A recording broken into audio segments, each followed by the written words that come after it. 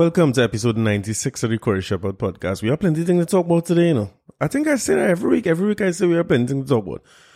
But Duke have a new party and some people fall in this party, and I was privy to a little part of the party myself. And I went to a party this weekend. I had to tell you about this party I went, right? If you see in the episode artwork, I want to take this little moment to say congratulations to Mr. and Mrs. Anthony Chumley. Congratulations to them on the nuptials over the weekend. So I went to a party down that side. Somebody from our old party sung in real passionate about corruption in the country, which is interesting to me. It's amazing how when people not in power no more, they know all who corrupt and who do this and who's supposed to do that. Hey, this is a blessed place. Well, welcome to episode 96 of the Corey Shepherd podcast. Of course, you can find this on all your podcasting platforms: Apple, Google Podcasts, Spotify, Audible, TuneIn Radio. Everywhere you find things to listen to, you can find this. And of course, the video will always be up on YouTube. Now, I'm going straight into this wedding thing, right? Because I went to a wedding over the weekend there, as I tell you. And the wedding is of some people who is listeners to this podcast as well as contributors to this podcast. So I was happy to be there. I had a great time. Listen, long time I in wine low. Me and the wifey here, and the wifey put on a little black Chinese outfit. The thing was nice. So we decided we go in the wedding and thing. And I get an official role to play in the wedding. I was frightened like hell. You come and they tell me, I is the host of the wedding. Now, wedding hosting, or MCing I should say, is very, very different than podcasting. You know how much other people in this room with me right now? Nobody. The only person who's been here when I recorded is the man Zachary himself. And he's make me nervous in my own right, but public speaking is a thing now. I started getting nervous. Although, funny enough, every weekend I lecture in front of groups of people as much as 100 people. These days is more Zoom than anything. Work-wise, a big part of my job is presentations and things, but public speaking, they say, is the second biggest fear people have over falling. I think they say, something like that. So I've experienced that a lot. Now, the funny thing is that I've experienced the fear, but I like doing it. I enjoy when I get in front of crowds talking. What I can't take is the 5-6 days before, anticipating how this thing will go on, what I will say, and if it will be good and that kind of thing. So to be honest, I try to back out of this gig, Become a boy Chumley now. If you know right, Chumley is the man who's responsible for the Cadence Club and a lot of the social media push of this website. I want to say too that Chumley is a man responsible for why we on YouTube, because I was determined to keep this as an audio experience. And he's the kind of guy, he's not a forceful fella. He's just letting you know what it is. And he's like, dog, you had to do video. Video is where it's at. So I'm doing the video and everything now. Thanks to him. Like, very, very grateful for all his input. And just a little sounded board, I think. He's generally somebody who I could call and talk to about, you know, when you have somebody who don't talk much, they listen plenty. So he's here, all my issues and all my worries and all my fears. I always talk to him about the podcasting. Now, I make that sound bad, like if it's my wife. But nah, he's listening to them things. So I was just saying this to say that now that he married, I hope the man wife still allow me to call and talk. You know what I mean? I hope that didn't change. But I try to get out of this MCing gig because I have a fella by the name of Keegan Barrett. Salute to my boy Keegs. And Keegs is a professional MC. And I remember having a conversation with Keegs some months ago. And I say, boy, I should have a professional MC for my wedding, because after MCing that wedding, I regret asking my father to MC the wedding. That was a wicked act. When your first son get married, you're supposed to just sit down there and enjoy the ceremony. You have no right to be MCing and them thing. Although he tell me he really enjoyed it. And he a man like to talk like me too. So it went how it went. And I was glad to have him there regardless of what position it was in. But MCing is a lot of work. And I only found that out from talking to Keeks a couple months ago. So I say, you know what? I ain't want to go and mess up this man's special day. And you know, this is a day now people have video and they're going to watch this 40 years down the road to see me mumbling and fumbling and trying to, you know what I mean? So I say, let me get Keegs and let Keegs handle this wedding, because I don't want no smoke and I don't want no problems. And knowing me, when you say I black out and start to talk about Gary Griffith and what you can take in the man wedding, I don't think that would be such a nice thing. So okay, Keegs. You know, Keegs busy the damn Sunday. So I end up having to go and do this. But listen, I enjoyed it thoroughly. So I just saying that to say that if you have a wedding, check me. I'm officially now, just joking. But I had a great time with the whole ceremony. There are some parts that make my learn easier, and I want to salute to some people there as well, to Sasha, who was the wedding coordinator, who keep everything mellow and bubbling. I appreciated her. Just basically telling me what to say and guided me through the thing. You know me, man, is forget. One of my biggest problems on the day, if you listen to this podcast long enough, you know that I have a tendency to mess up people's name. So I say, boy, I had to call the man mother-in-law name. Next thing I mix up the mother-in-law name with his last name, and I was very, very worried about the names, but Sasha helped me through that. I want to say salute as well to a guy. I never know him before. I never hear about him. A man named DJ Cha-Cha. We go talk about the ceremony and thing a little bit. I hope they don't mind me talking about that. But the vibes was in the reception. It was one of the best weddings I ever went. And that is thanks in no small part to a man by the name of DJ Cha-Cha. I don't know who this guy is. I don't know if I only know Cha-Cha. I never hear about him. And I come in the morning, you know, me I had nervous, I reach early and I want to meet the DJ. I want to meet the song man, song check, get the feel of the room. I want to get everything right so I could be right for this man right there. But Dread, I meet Cha-Cha is the most unassuming person, and I trying to get a vibe from him because I had to do this entrance thing. And I suppose I could talk, I could find things to talk about, right? But what I'm worried about is me and no hype man, so I had to say, welcome to Mr. and Mrs. John, and hype up people, me a bill for that, you know. So I'm trying to get a feel from the DJ now. I'm saying, listen, when I say them thing, drop this song one time and don't leave me out and there hanging, singing like a fool. And this man is the most calm. You know when you nervous and people over calm, everything I tell him, yeah, you do your thing, man. I will just follow you. And I was like, you follow me? I want to follow you. Why looking for help here? This man was of no help whatsoever. He didn't really say nothing. He gave me no encouragement. I said, what the hell is this? This is the original setup. But let me tell you something. That guy is on point. That fella named Cha-Cha, because even during the reception, boy, listen, Cha-Cha was just, anything I say, Cha-Cha have an answer for it on the turntable. That make the thing flow smooth. Many people would have think that me and Cha-Cha work out and rehearse something before. I might have had somebody in the wedding tell me, good, you're on the DJ on point, but he ain't missing a cue. I was like, cue, this man, I know cue, he even taking me on. He just playing basically, listening to what he's saying and he playing off it. But I want to play for you. I want you to think for a minute, right? Of all the wedding songs. Think of your wedding song. The song for your first dance, the song for your cake sticking, the song for your entrance. All the things that you had to choose on the day, right? And let me tell you, we are uneasy.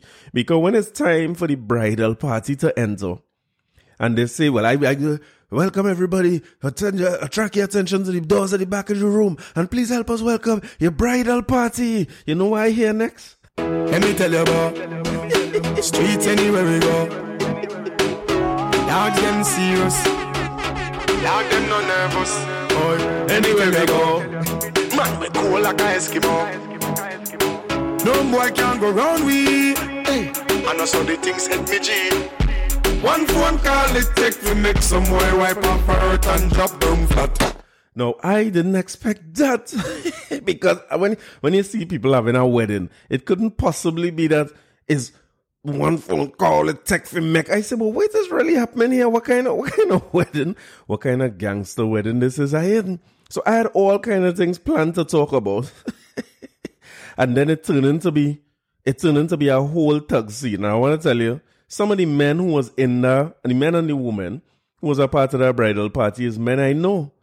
And without calling any names, right? These fellas don't have no gangster in them. It's a set of nice boys coming in, but enough of them stay so. Nobody never stays so in these fellas. Like, I went Fatima with these men. I ain't calling no name now. Call them after. But these boys don't have no badness in front of them. They have no record of anywhere we got one phone call and take them. Don't know who to call if it's phone call time. And they come into that. But I will say that the bridal party on the bride side, they're a little tough. You know what I mean? Them look like they have a little bit of gangster in them because some of them are talking about they come in and they spray up the bridal party is the best way I could describe it to you because it's not no pie they shooting. I see people like what Zachary, every minute Zachary come out to him and like like he's shooting up his parents. It's like that they enter. And I'm trying to think to myself, well, what manner of expression of love is this? This is not supposed to be friends and family and loved ones who come in together here. Or just shoot up the whole place. But little did I know that the bride and groom had planned to gangster up the place too. Because here what them go, I'll get the entrance again and say, ladies and gentlemen, you rise to your feet and get out your seats. And welcome for me for the second time ever, Mr. and Mrs. Anthony Chumley.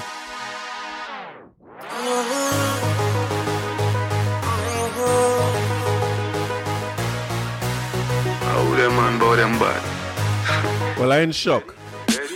Coachy load from in a Netherlands. Where the grabbers think like alligator pan. The scheme hot today we are the weatherman.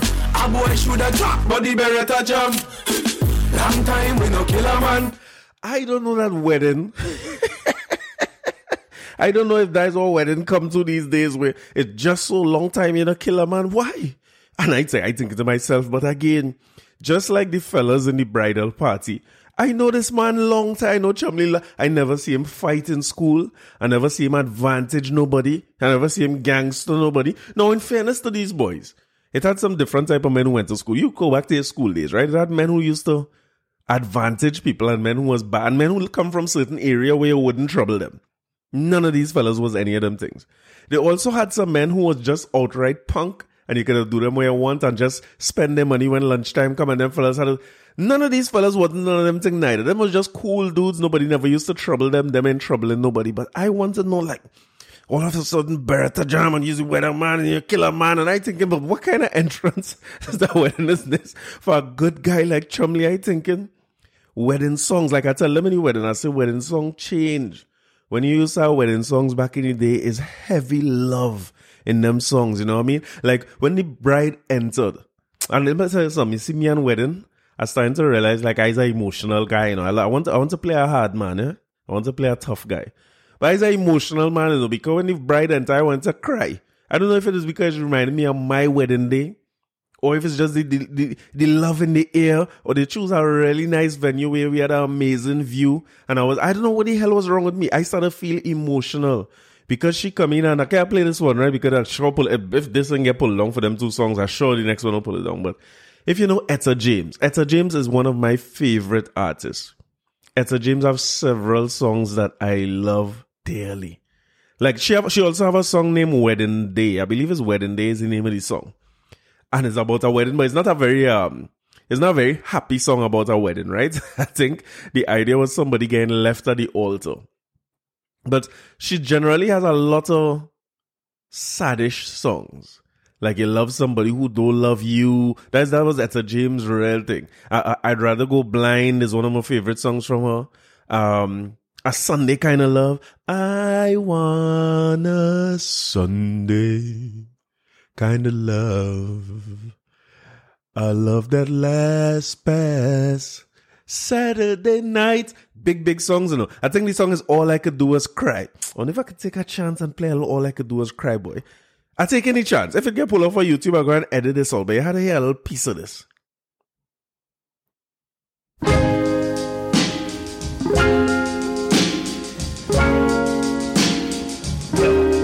I heard church bells ring.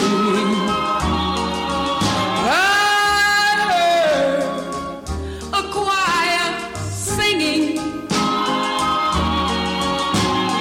I saw my love walk down the aisle on her finger. He placed a ring. Oh, I saw them Yes? holding hands. She was standing there with my man. I heard them promise till death do us part. Each word was a pain in my heart. Oh,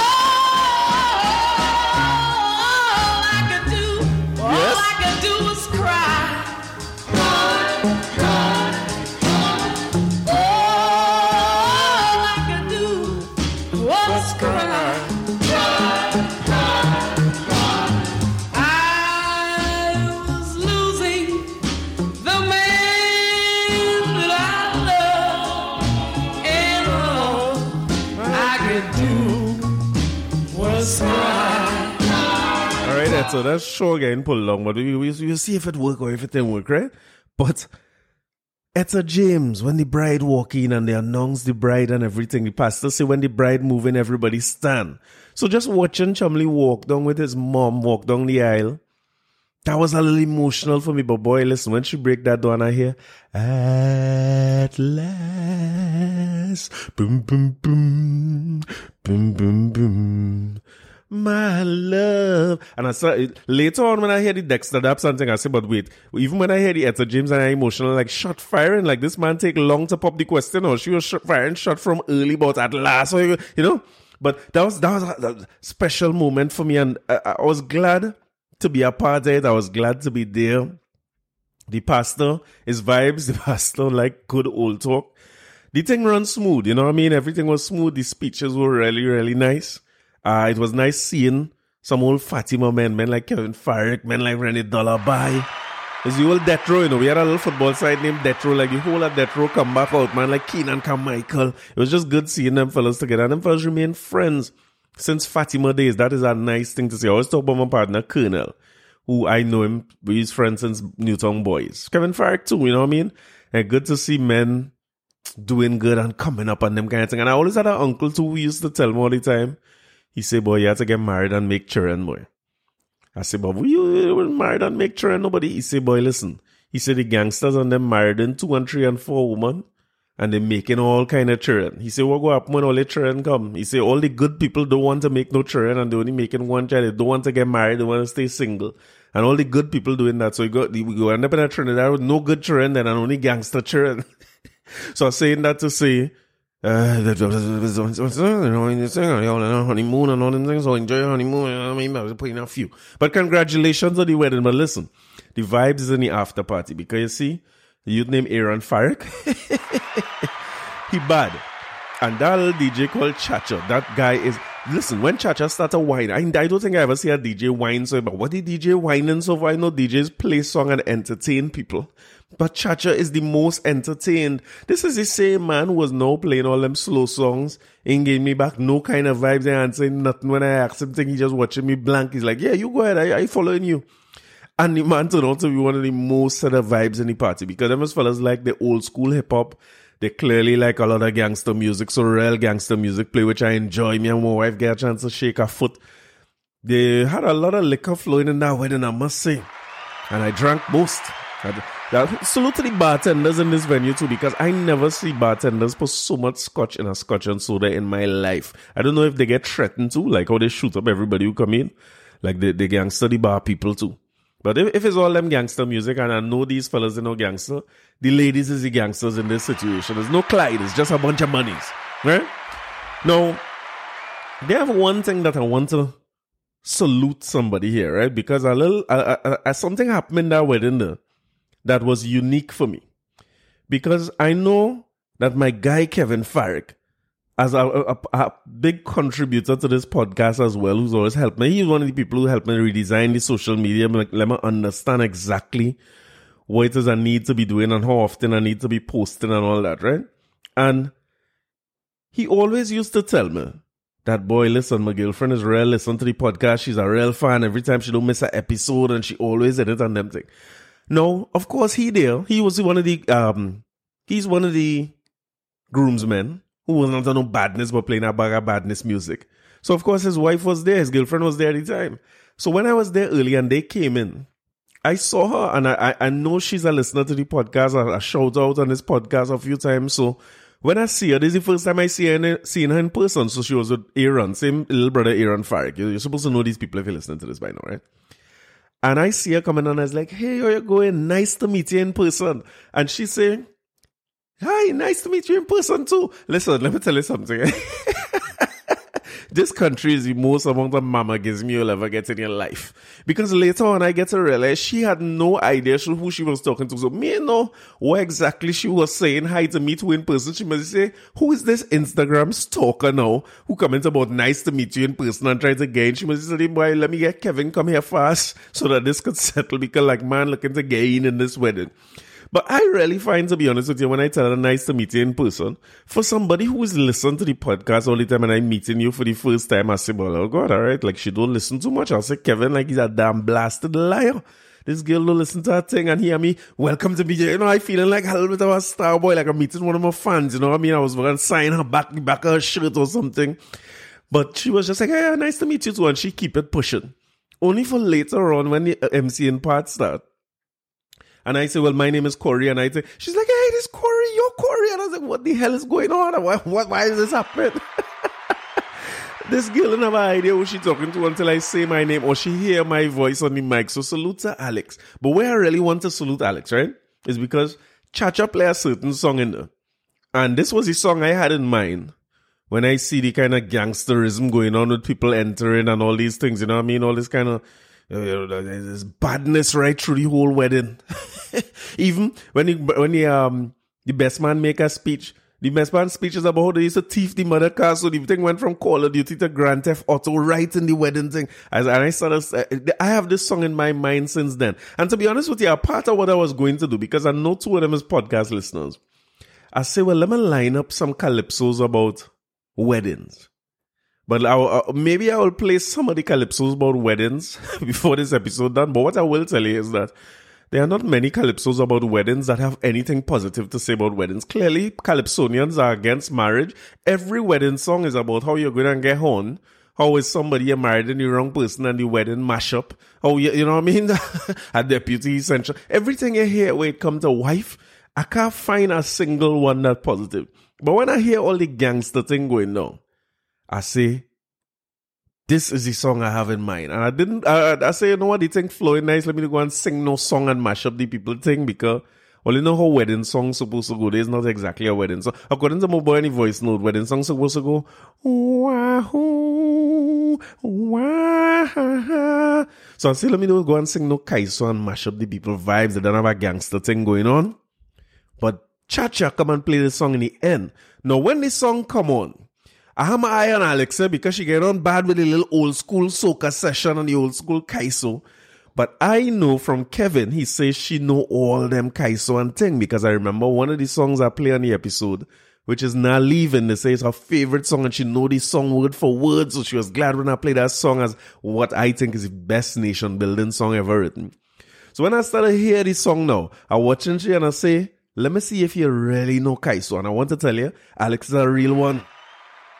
Alex know this song word for word. So when I in a wedding and I hear people shooting up the place, there's the song I have in mind.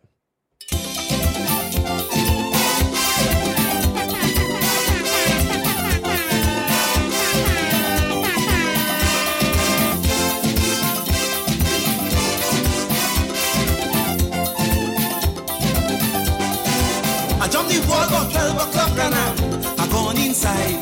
Yes. Stand up there, the people fed me eye, open wide. Everybody inside there like they fetting hard. But when I watch out their faces, mama, yo, like they're going mad. It must be the budget that the man from Whitehall did read.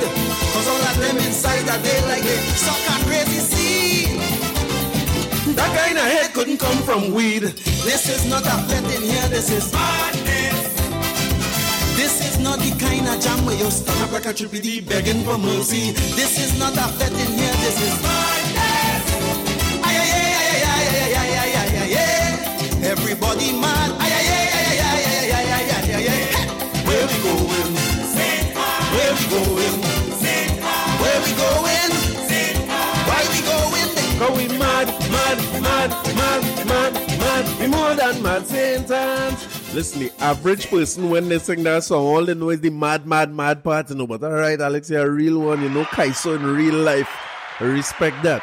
So listen, that was the day in a nutshell. It was great. I had a wonderful time, a great experience. I get to shake a little leg with my wife and enjoy myself. As a matter of fact, because we know we was doing the wedding, we decided we never had a honeymoon. We get married during the COVID. And I came back right here and do a podcast the next day. So I say, you know what, if my boy Tony getting married, I'm going to go in the Hyatt and kick up my old foot now, man, and relax for the weekend, me and your old wife. Let me leave the old ball and chain home. No, wait, the ball and chain is your wife and your children. What's the ball and chain? Let me leave he home So he stayed by his grandmother and we go on in the Hyatt from Saturday. I had class whole day Saturday. And I was looking forward for when class done, we could go in the Hyatt. Now, little did I know that when you drop off your son, your working done, because apparently the dog had to go in a dog hotel too. So when we go in, my cost of vacation is now going up. Because apparently when we vacation in this house, we had to find somewhere for the dog to stay. But thankfully this time the dog didn't go in. Listen, if all you feel is joke, I making it serious matters. The dog is going to a dog hotel. That is what my life come to here now. But thankfully my mother-in-law was able to keep the dog, you know what I mean? And we went in the Hyatt and relaxed a little bit. I want to say that I've been trying to plan a vacation and see how I could get out of here and relax. I know I traveled last year and Stacey traveled last year, but we ain't traveled together. It's a long time since we didn't just get some alone time, a honeymoon vibe. And the Hyatt is still here. The Hyatt nice. I went down there this Saturday. Well, she had to run up and down and carry this dog all about, but I was there from time my class done. I checked in there about 3-4 o'clock. And guess who is the first person I could see, boy? The old Watson Duke. I did not know. I did not know that this was also the weekend when Watson Duke was launching the PDP. I said, well, look at God. Look at how I get content for the podcast immediately. Everybody in the PDP. And let me tell you something. I feel it's because of how my mind so much on the wedding and the job that I had to do for the wedding, and I'm tired from class the day before and thing. And also the expected performance because there's a honeymoon now and I had to step up my game and I can't make the 2 minutes I'm done thing. So I have all these things in my mind.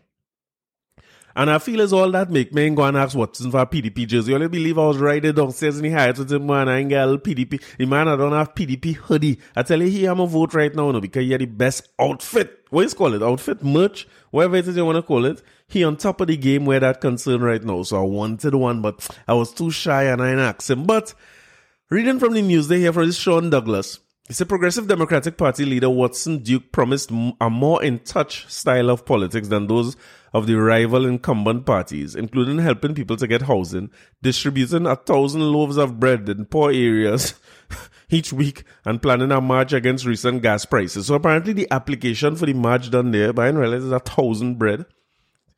So every week you go with 1,000 bread. Okay, all right. Okay, Watson. He made the promises while addressing the PDP's launch at the Trinidad Hyatt Regency on Sunday. Holding a spear, he appealed to listeners to sign up as he seeks to build a Spartan army. You know, that's what I should have done. I should have told him, boy, I want to sign up. I a real fool, you know. I only studying to go and just ask him for a jersey. I should have said, listen, I want to sign up. I want to be a part of the Spartan army. I want to swim from Tobago to Trinidad with you. I want to, you know what I mean, wherever you go in.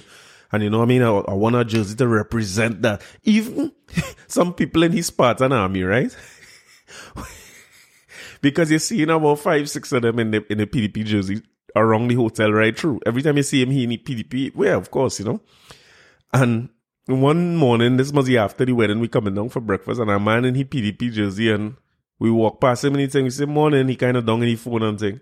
And then when we reach back by way in the elevator, like he remember he's a budding politician. Hey, morning, how y'all doing? Y'all doing good? Nice, man. I say, boy, politicians have a hell of a road to trot. You know, you have to play like you like. You could see he's a man. Don't hail out nobody and think, you know, there's some people don't talk to strangers. That fella is one. But he's a politician now, I suppose. So, you know, in the PDP jersey, he had to talk to everybody. So he said, anyway. Also addressing the packed hall of the THA was Chief Secretary Farley Augustine. I didn't see Farley Augustine. But I'd like to see him too. So wait, Farley Augustine, I wonder what is his role in this push for Trinidad.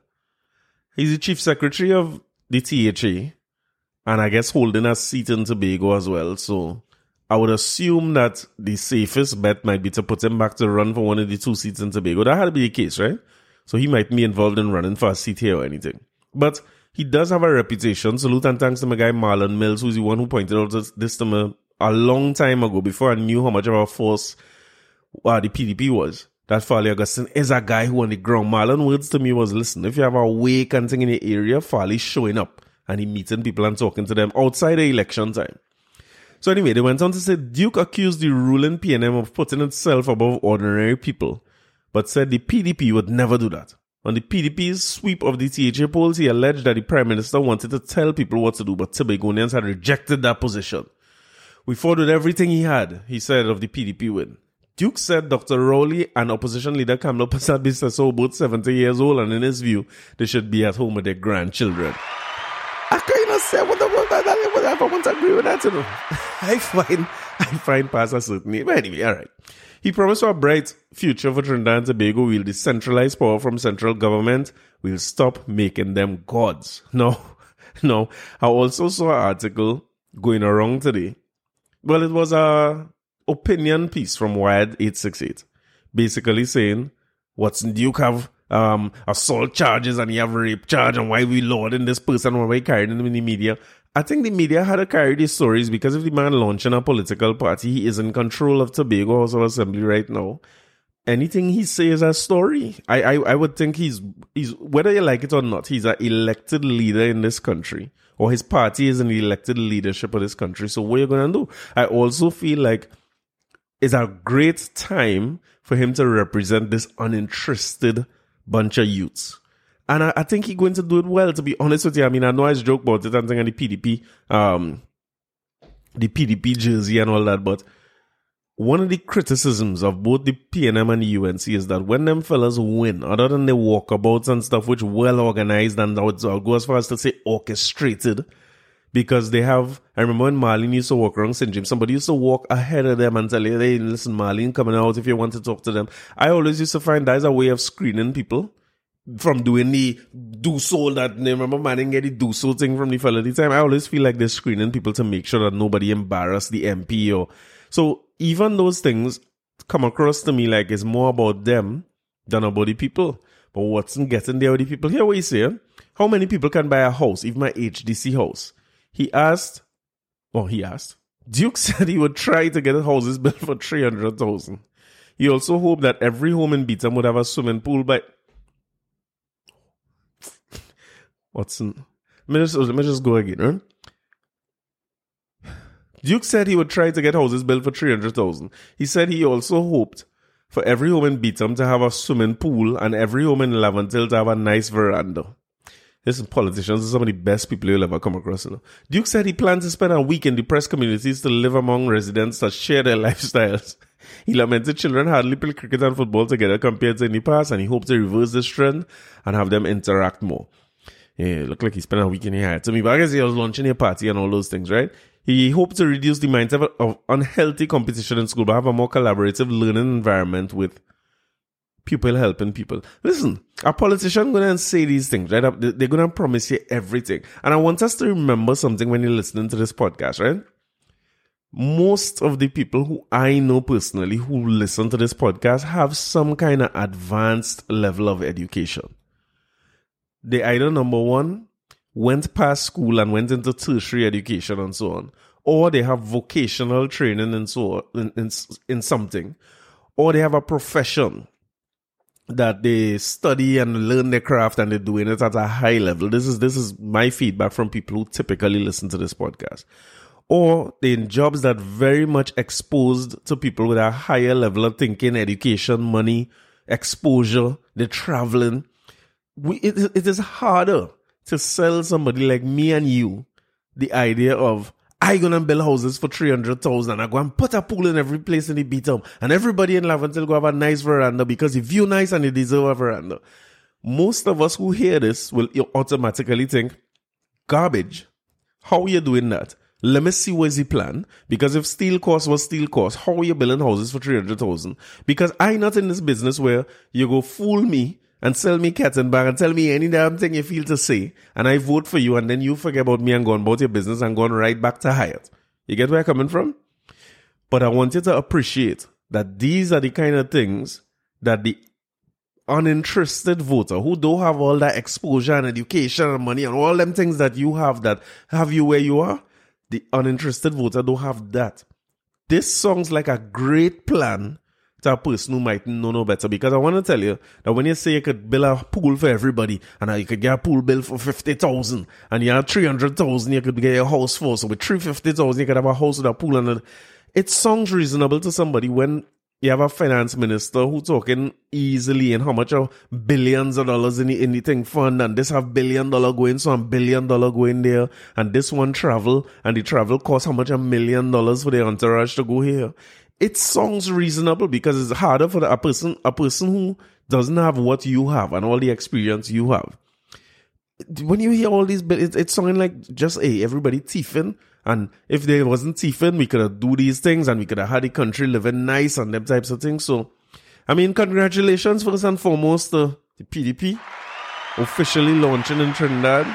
Last thing I saw was that they're going on, they're looking to move down to Penal. And I found it interesting when I saw they start to name people now, right? They say the PDP introduced its other executive officials. Suzette Lowe is the first name they call as a deputy political leader.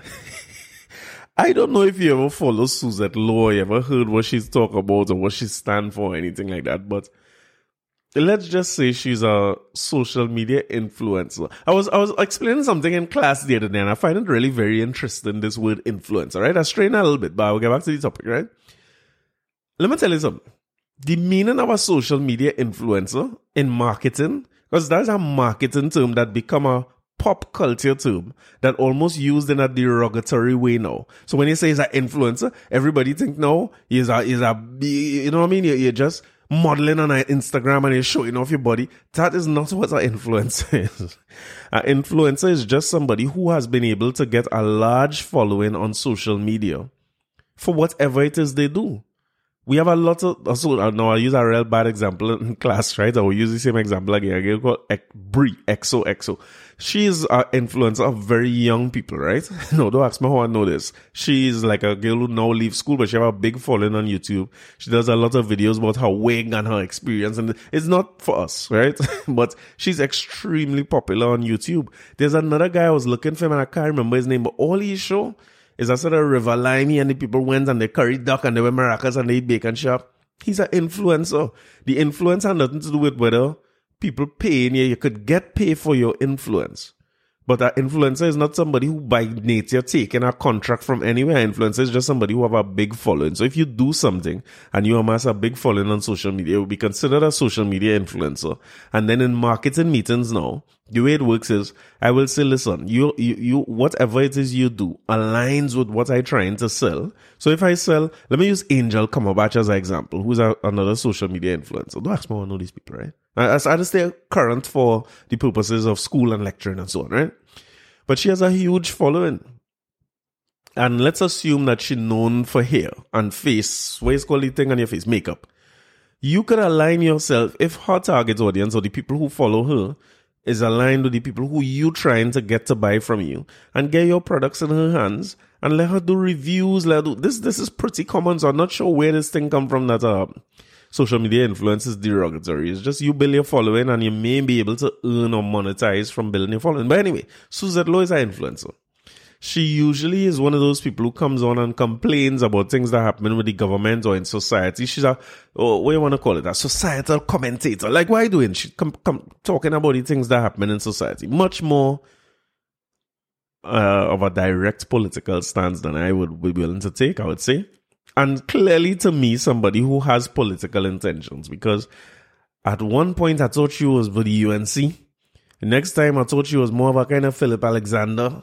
The next time I hear she don't talk to the UNC people at all, so she find a home. Salute to Suzette Lowe.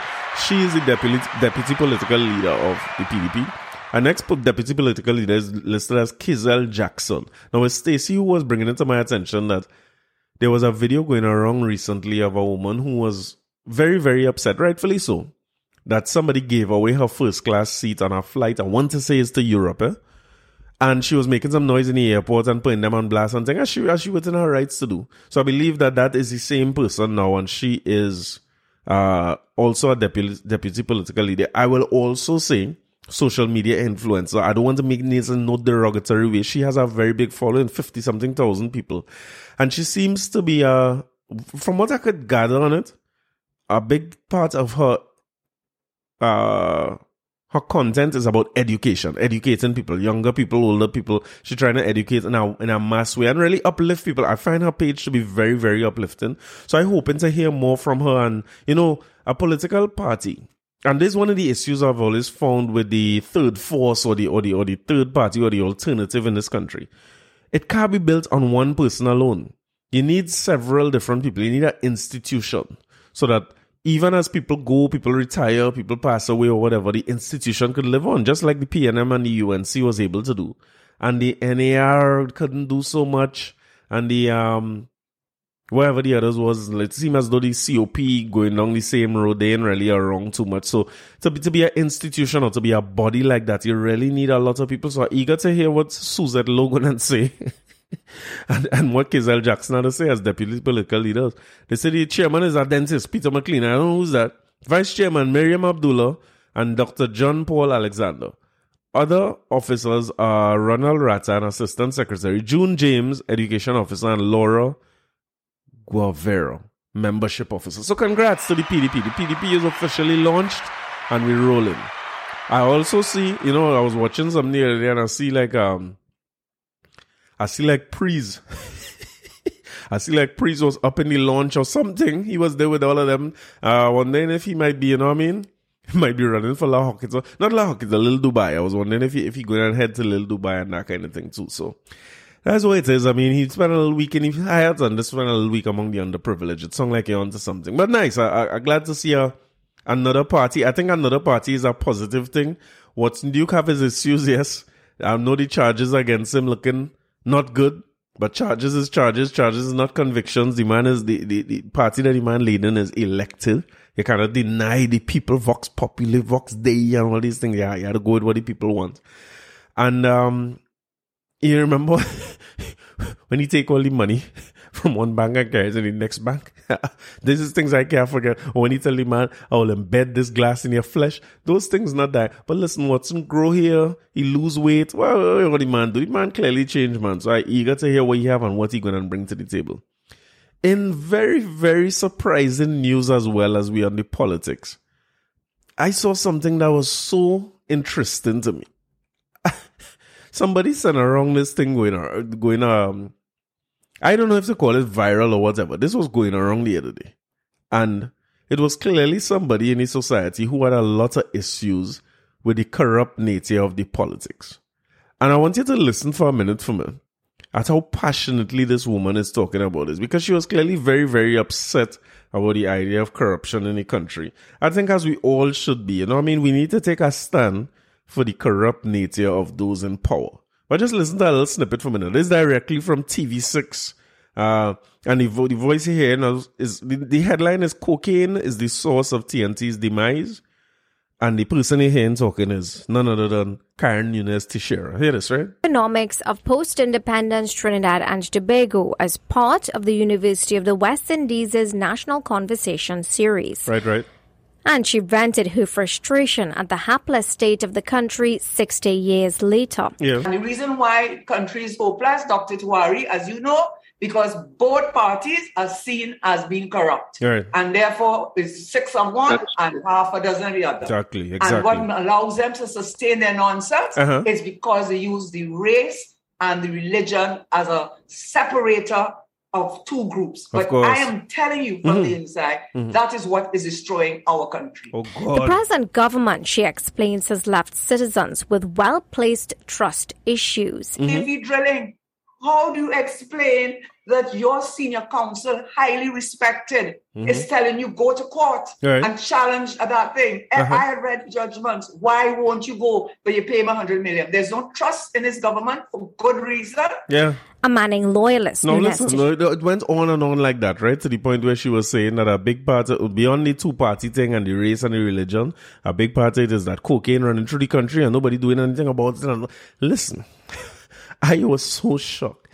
Is this the same Karen Nunes Teixeira who, when there was pending doom in Clico Investment Bank in CIB, is this the same person who was the finance minister at the time, who removed all her money, closed her accounts, and not just her and friends? She got everybody money out of there before the place collapsed. As the finance minister, I want to think that you would have had some information as what is to come when a bank or an investment bank that going to collapse or an insurance company going to collapse. I remember meeting people who were talking about how much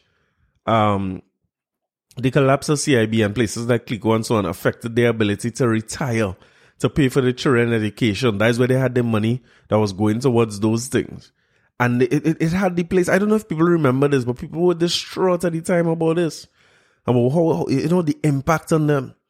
And the finance minister was so lucky in her timing of her and her friends. It wasn't corrupt then. It was just luck. It was just, you get a like divine inspiration, because of course, as a finance minister, you don't know nothing about no bank. Why would you know about a bank if you're the minister of finance?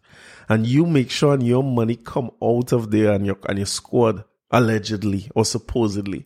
I try to remember if this is the same person, because you sound real passionate about this. And this is one of the things I find about Trinidad generally. When I say our culture is a corrupt one, this is what I mean. It's so deep-rooted in us, right, that we don't see it in ourselves at all. We only see when other people corrupt and other people doing things that we don't like and stuff. And if it benefits us, we don't have a problem with it. This is I'm talking about myself to everybody. This is us collectively as a people. We don't have a problem with it if we are the ones benefiting from glitches in the process, little side door, little back door action, pause, or whatever it is. We seem to be able to go along with it. But when it's other people and it's not benefiting us, or it benefiting somebody who we don't like or choose not to like, we have a way of justifying these things. Because I remember her giving a lot of justification for why she would have removed her money and she still have a private life. And I don't know if people remember this, and I wish I could go back and find the clips that supported this, because I was shocked to hear how angry she is about corruption, making me wonder, what you're really vexed for? You're vexed because you're not inside no more? You're not? What's the situation? Or is it that you're good now, so you want the place to fix? I find like it's generally an attitude we have. We have people who, a lot of the wealth that they get was from squatting. I could say that. Plenty land they have is from squatting. And now there's the baddest landlord that have. They want to tell people about get up and get. And if you think and you can't get your life together, or you don't like to save, or you only like to wear gold and Jordan, or you like to think, or you don't mind all the children. And I was like, wow, you get so righteous. How you get so righteous? The next set of people in this country get extremely wealthy because of something called protectionism. Well, let me tell you what's happened, protectionism. You support the government who you want in power, and then the government in power pass laws so that certain products can no longer come into the country. And when that law passed, you already had approval to set up factory to make those very products. I'm not calling no product name because I don't want no problems. I don't want no smoke. But let us just say that I interested in a sneakers factory. I'm going to make some sneakers and them thing. I could make sure that the government get in power and lobby the government, or get my friend who in politics and thing to say, listen, I put in sneakers on the negative list. And when them sneakers go on the negative list, nobody could import sneakers from anywhere again. So Nike, Adidas, all these people banned from the country. It's an embargo. You cannot import them and bring them into the country. Now, when I manufacture sneakers, you have to buy sneakers from me because you need sneakers, right? And our footy pass a law too that say only black shoe and brown shoe in school, and a heavy black shoe and brown shoe are making. And listen, you find your way to get ahead, and say, I'm not knocking that. If that is how you figure out and you get ahead in life, anyway, a man get ahead in life, once it's not at the expense of other people's life, and I tend to say, all right.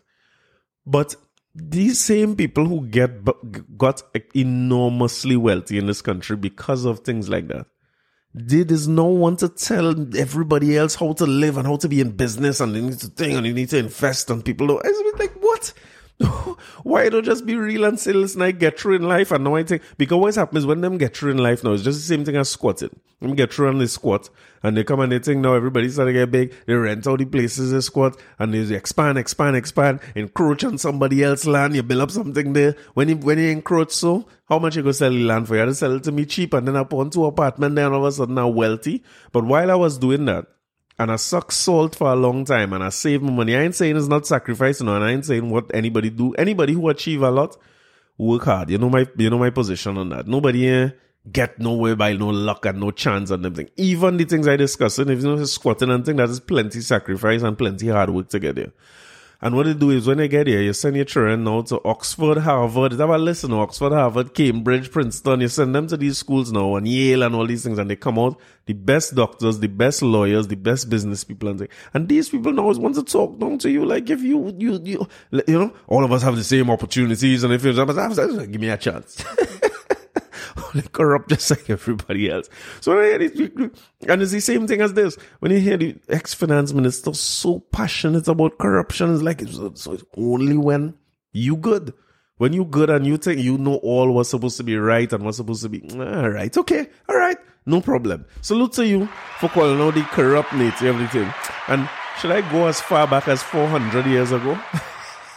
Because this thing come from somewhere, you know. Me was like blaming certain people, you know, because 400 years ago, people take people from place and bring them here to work for free and all them things, make arable land into non-arable land that you can't get nothing from again, and abandon it and abandon the people.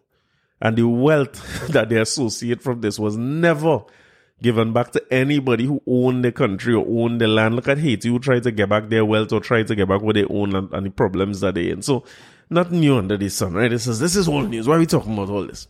I want to pick up where I left off last week too, you know, because I had a story I was following last week with my boy, McDonald Jacob.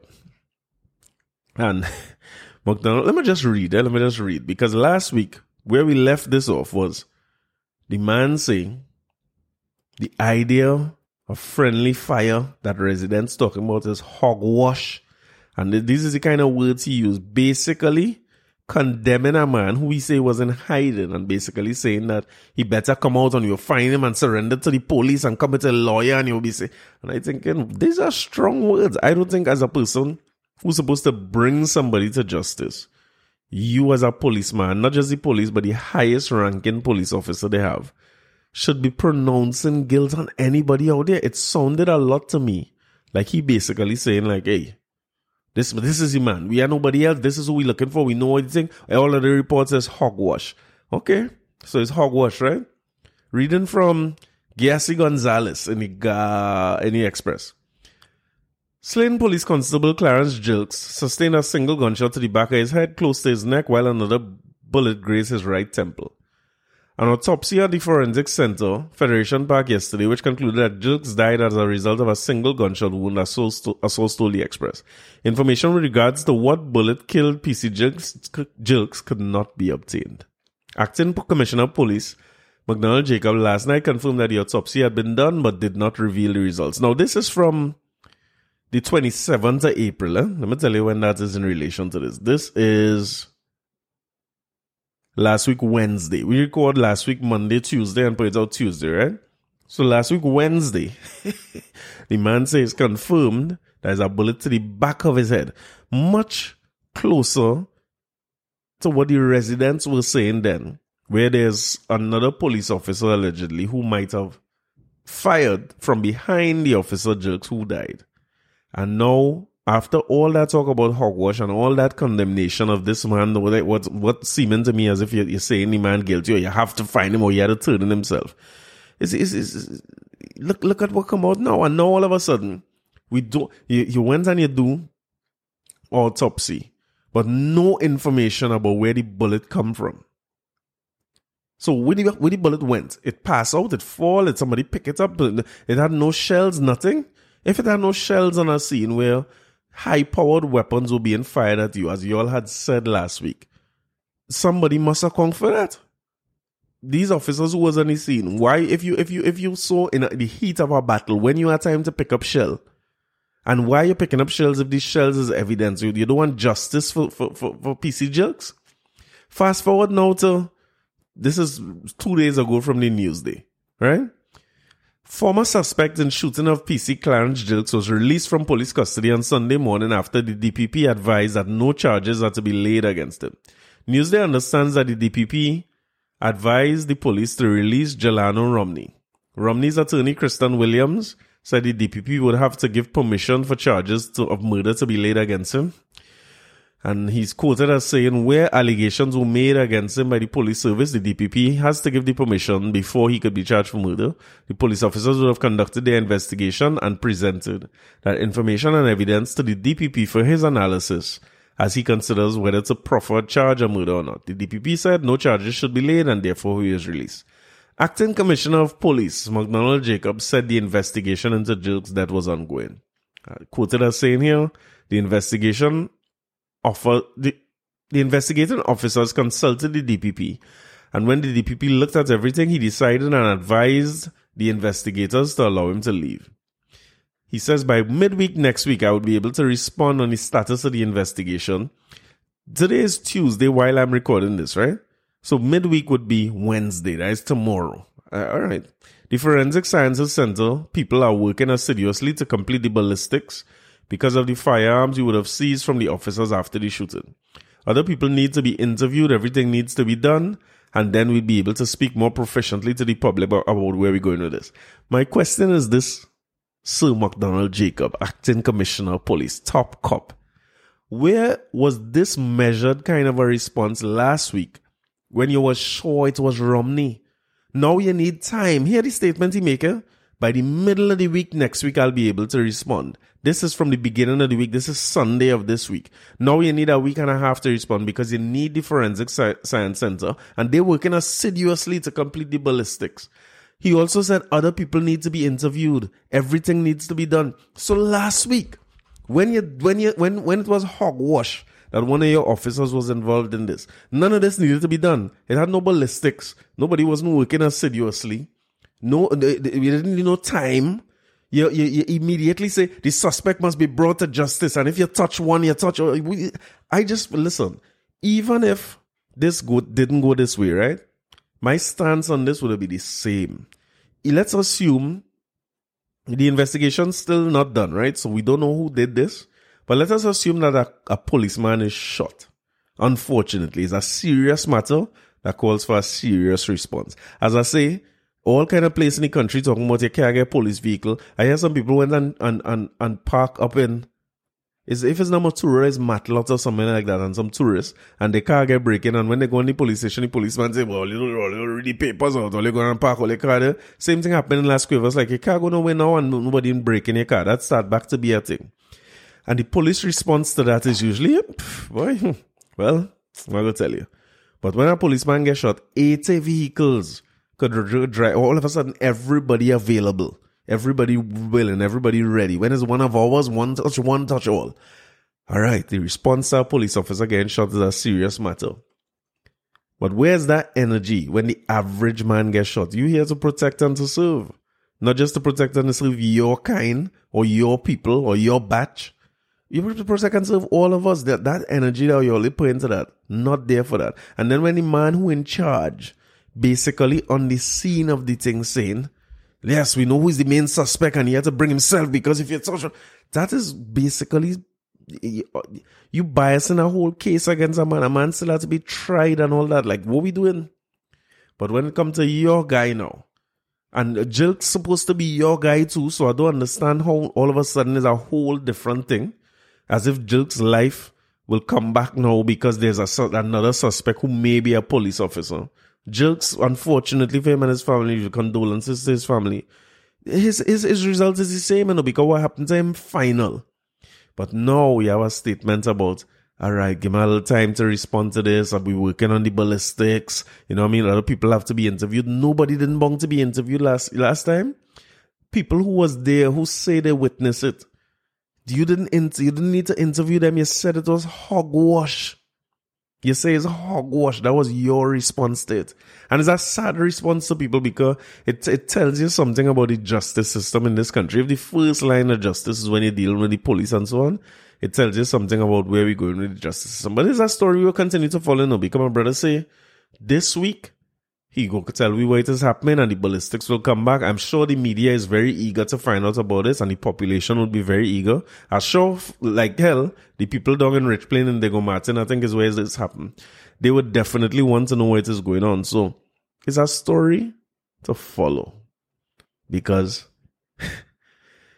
you want to know my belief? I don't want to say this, but my belief is that they was going to kill that man. If them 80 police who went up there had I don't know where he hide. He couldn't beat he and hide and seek no day in his life. Because me ain't no way he hide from 80 police officers. But I could tell you that if they had fined their brother, I think he was going down. I don't think there was any come to no justice or nothing like that. And thank God he had a good lawyer or a good hiding place, you know what I mean? Where we could see more of this story. Because this also, like, it begs the question, how much more of these things has happened? You know, you hear stories about people in areas and the residents telling you, well, the police execute them and they kill them and the police too wicked, and how much more of this happening? And I'm glad that we had the body cams and them kind of thing, you know what I mean?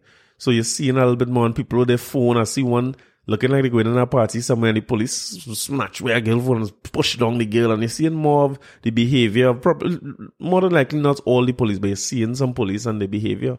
And this is the funny thing about it all as I move on from this topic. Gary, who also launched his party this weekend, right? What the hell Gary's party name is again, boy? If nobody can remember your party name, Gary, you're in trouble already, right? Gary Griffith Political Party. I had to Google this while we're talking now. If you can't remember the name of the thing, all right, Gary launches political party. Let me do this the right way. This is from The Guardian. This is Renuka Singh. Former Commissioner of Police Gary Griffith is officially back in politics.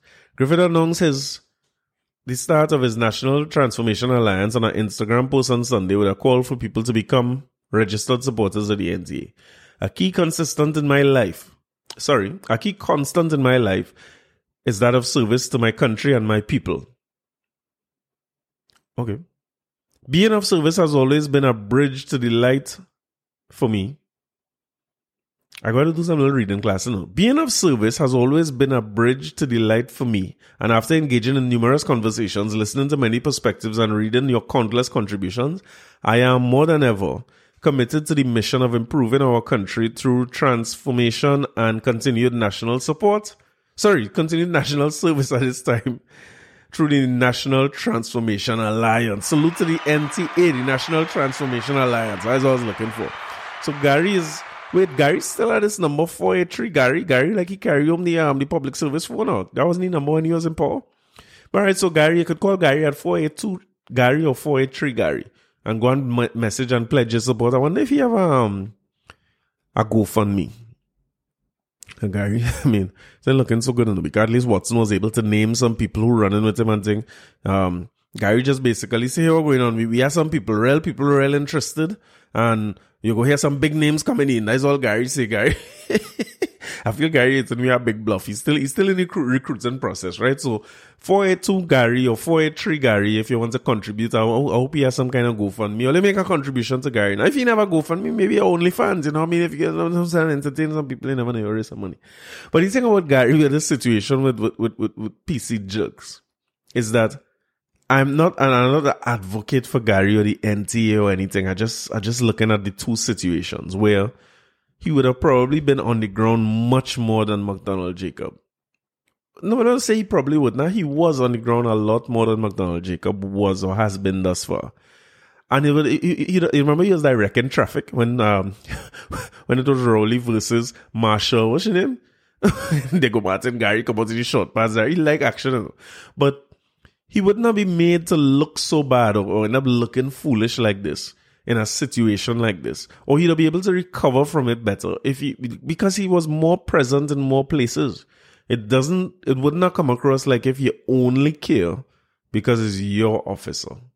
And when it's not your officer, you're nowhere there and you're not present and so on. Again, I'm going back to what Blaze was saying the other day, and I find Blaze put it so well. A man who like to come on the radio and get kicked something all the time. Blaze was upset. Blaze say, how you as a commissioner will come out and tell me you're concerned? We want to see action. We want to see things happening. This is a scary time. The murder rate is ridiculous. You're reporting it on your own website. So that is where we are with that. But listen, I did promise you all that during this episode, I was going to play some wedding type songs, right? So this has nothing to do with the topics. I just want to make sure I get enough time to play a couple wedding type songs. And I don't know, something about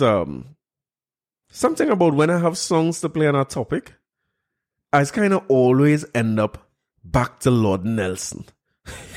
So as much as I want to play wedding songs and thing in the wedding, I say I could sing. I say, well, if they bring me to MC the wedding as a podcast they want, so I was going to get them at podcast style, but boy, listen, the wedding song's not too pleasant. So why is it taking the song by Lord Nelson by the name of Stella. Ladies and gentlemen, the story you're about to hear is true. Yes. Only the needle has been changed to protect the record. Dearly beloved, we are gathered here to join together this man and woman in matrimony. If any man feels that they should not be joined together, speak up now or forever hold his tongue.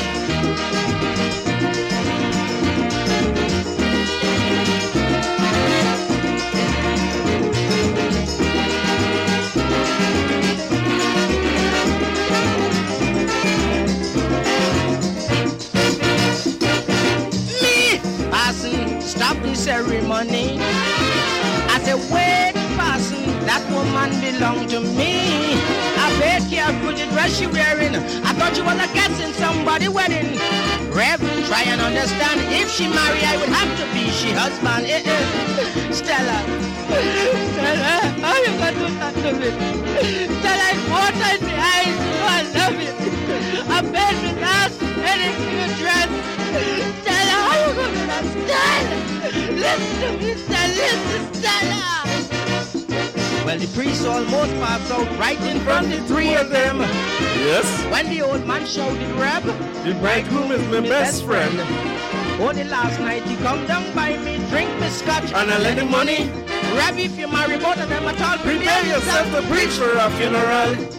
Stella, listen to me, Stella, listen. Stella! Stella! I love you! What you could do for you that I can't, Stella? You want the bung of flour? I want the sugar. Stella, listen to me. Well, the whole church went in a big uproar. The bridegroom snatched the old man and tell him don't talk no more. This ain't no time to make a confession. Told the priest, go on with the sermon. The old man raised the hand in protest, snatched the bride, and report she dressed. Stella, I didn't mean to do, I didn't do that. But I had to do something to just to prove to you, Stella. It's my money. It's Stella! Stella! I love you, Stella, I love you. This time you should see the bridegroom throwing punches left and right. The bride hug up the old man, begging him, honey, don't fight. I was only married to see if you love me. Yes. You prove your point. Let's go, honey. Leave the bridegroom on the floor. Hug up the old man and walk out the door. Stella, you mustn't make me cry. I know it's joke you was making, Stella, but you know you almost give me hard trouble, Stella. Stella, I love you. I love you, Stella. I love you. I love you, Stella. I love you. Let me go, darling.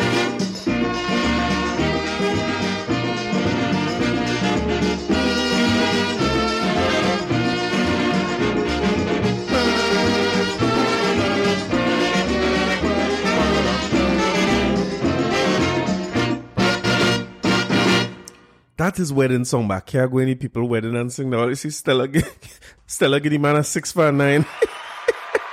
Stella is married. Stella getting married when the man girl meet him. I say let me go and nobody wedding and sing that. But as we talking 6 for 9, much to my surprise, did I say 6 for 9 or 69? 6489. Much to my surprise, I see a headline saying get on board the cannabis train, and is quoting Faris Al-Rawi, former Attorney General and current Minister of Small Things, on April 29th from Anna Ramdas and what do you call this now? The Express. So the thing is, young entrepreneur, listen, this world is something else. We get treat just like how Stella treat the old man. Remember people get locked up for weed? And when I was growing up in St. James, little road chanting man getting locked up for you to hide. No, a man who would have just been Attorney General or local government minister. I shouldn't say minister, small thing, right? Big thing, local government minister. And the former Attorney General is basically saying young entrepreneurs must get ready for the opportunities to come in the cannabis industry. Local government minister Faris Al-Rawi said yesterday. He also assured that there's nothing wrong in big business participating in the industry as there are safeguards in place to ensure local content. Speaking in the debate on a motion on the reports of the JSC on the Cannabis Control Bill of 2020, Al-Rawi said the government stands proud to lead the way in diversity in the economy. What this committee's report demonstrates is money can grow on trees. Yes, man. Hey, politicians is greatest. When it comes to talking, nobody can beat politicians. Money can grow on trees, and now we could get $300,000 houses with pools and verandas. You gotta love it. So money can grow on trees, and that money growing on trees has economic potential that must be balanced against the risk to society. I like that. And are we assured that the protections are in place? As he noted that the report focuses on criminalizing conduct that jeopardizes the most vulnerable. In other words, a little maybe we could still control it and make sure that we have control of it, right? So, which is the lock here, right? He said that there will be amendments to the law when the Cannabis Authority comes into effect.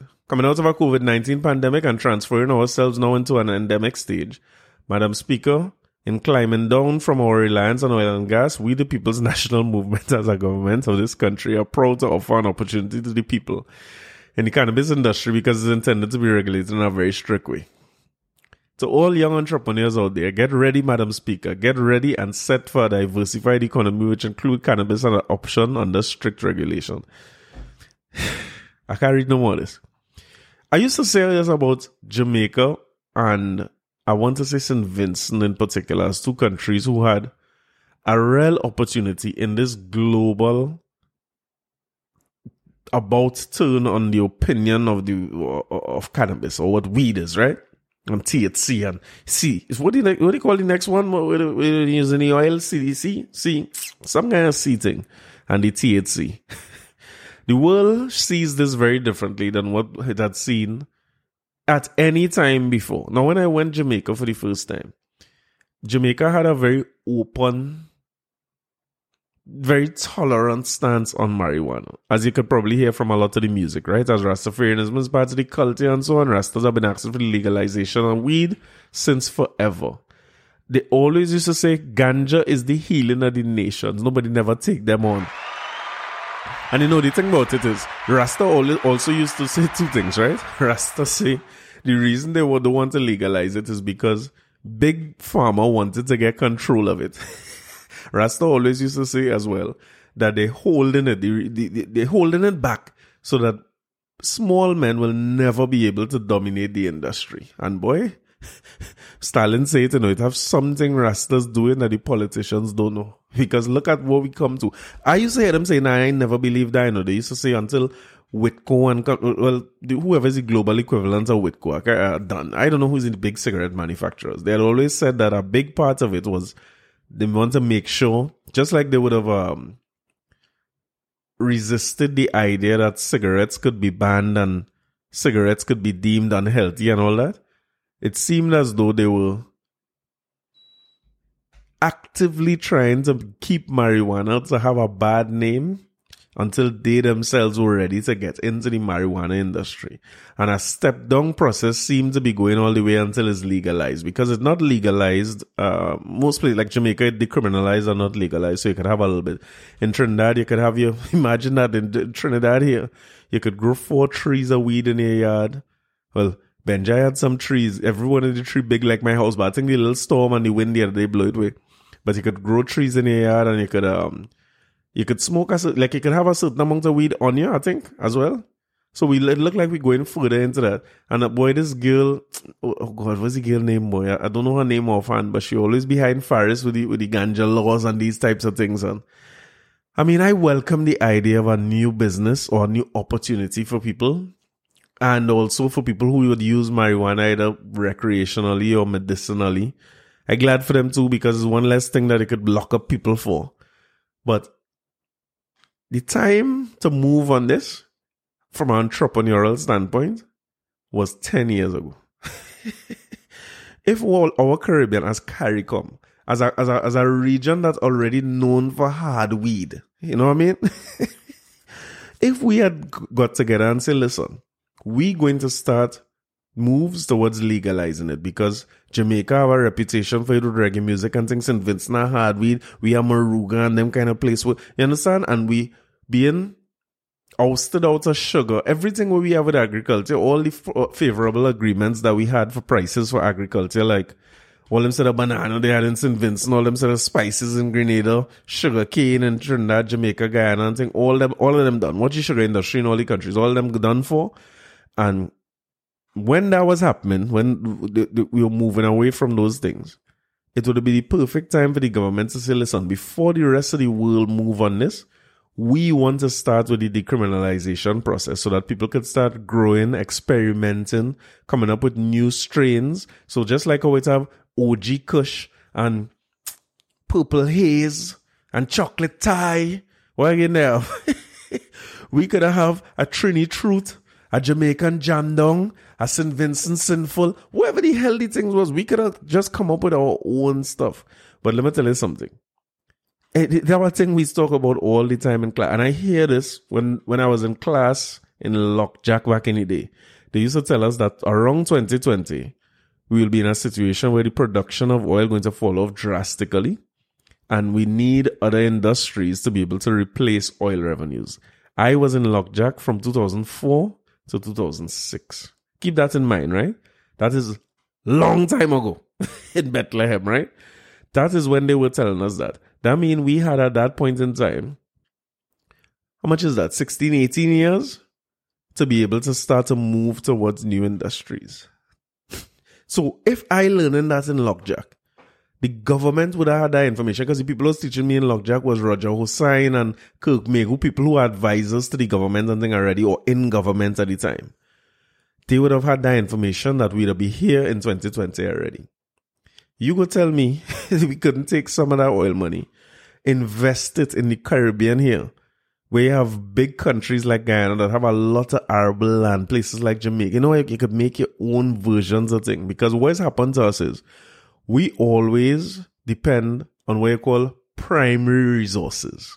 It's one of the biggest drawbacks of being in a third world country like this. When I say primary resources, we sell oil, bauxite, sugar, lumber, spices, fig, all kind of things we sell in the Caribbean. When I say sell, I'm talking about sell to other countries, right? Not sell in the market down here. I'm talking about export.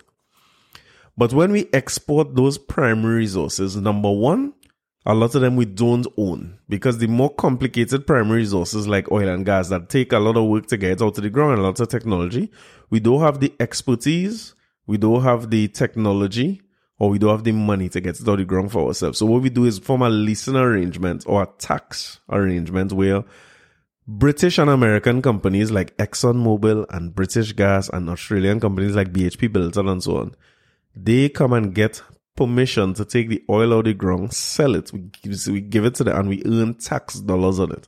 So we make a leasing arrangement so they can come here and we remember when they come here, we're not handing them a well. They have to come and explore and everything. So they're taking on some kind of risk and so on. So I'm not saying these companies doing anything wrong because we need them to be able to get the oil out of the ground, and they do create very, very good employment for a lot of people where people could get paid very well and get travel all over the world and get good training and work 4 days out of the week and all these kind of things. So it's not that they're doing anything wrong. I just take our approach as a region. So we invite these people and the guys of foreign direct investment. They boost the economy because the tax dollars that we collect from these primary resources like oil and gas usually outweigh anything that we could make in the country for ourselves. So our biggest exports will be light manufacturing and food and beverage and things. So yeah, SMG companies like those who export through, those will be our revenues. But it's a joke when you add all of them up compared to what oil and gas monies make, right? Let me use Guyana as an example. They're going through this as a boom now, right? They export lumber. So you go and you cut down the trees and you send lumber up the road. Now what somebody is do is buy that lumber and then do what you call added value to that lumber. So for instance, the Ashley furniture that you're sitting on, a lot of the lumber would have come from Guyana. But nobody don't know that. The customer don't know that and they don't care. They believe in the name Ashley. So if tomorrow Ashley decide they're going to get lumber from somewhere else, Guyana going to suffer because the customer going to still buy Ashley because what we believe in is the Ashley name. We get our next example, right? The Victoria's Secret that we love so much. A lot of it was being sewn and assembled right in Guyana. But again, nobody knows that and nobody care. Everybody love the Victoria's Secret. And when they say semi-annual sale, you don't care which part they sew your thing or which part they get your thing from. You go in there. So the issue with primary resources is that you're taking the raw thing out of the ground and you sell it just like that. You don't put a brand name to it. You don't add any value to it at all. So nobody sees you as connected with our product. You could only get what the market willing to pay for it. You know, it's called price takers, right? That's why the oil price is a world price.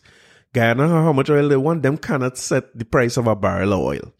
So when the price of a barrel of oil should plummet, and they have a budget based on a $50 budget, and then it's $10 a barrel because everybody using renewable energy, them scrambling. All the boom they have now, they will be scrambling. We went through this before. Get where I'm coming from? So the idea that we so quickly just sell out our primary resources is a hell of a thing. And unfortunately, as much as Faris is calling for young entrepreneurs, I think that this is going to be the case with weed too. Because some of the finest chocolates in the world, the cocoa has come from right here in Trinidad. Trinidad, my good cocoa. You know what I mean? It's come from right here. But again, people believe in brand names. People are going to continue to buy Cadbury chocolate regardless of where they get their cocoa from. Once they could maintain a standard that people are happy with, they believe in that. So if we uncompetitive or our thing expensive to make or climate change or whatever happen here, they could easily switch away from us, go to somebody else who have high quality cocoa and still make their money because nobody ties it back to Trinidad. You know, when our Benz come from Germany, it have meaning because they're not selling a primary product. They add value to it and they make a car with a nice brand name and thing that people could believe in and buy into.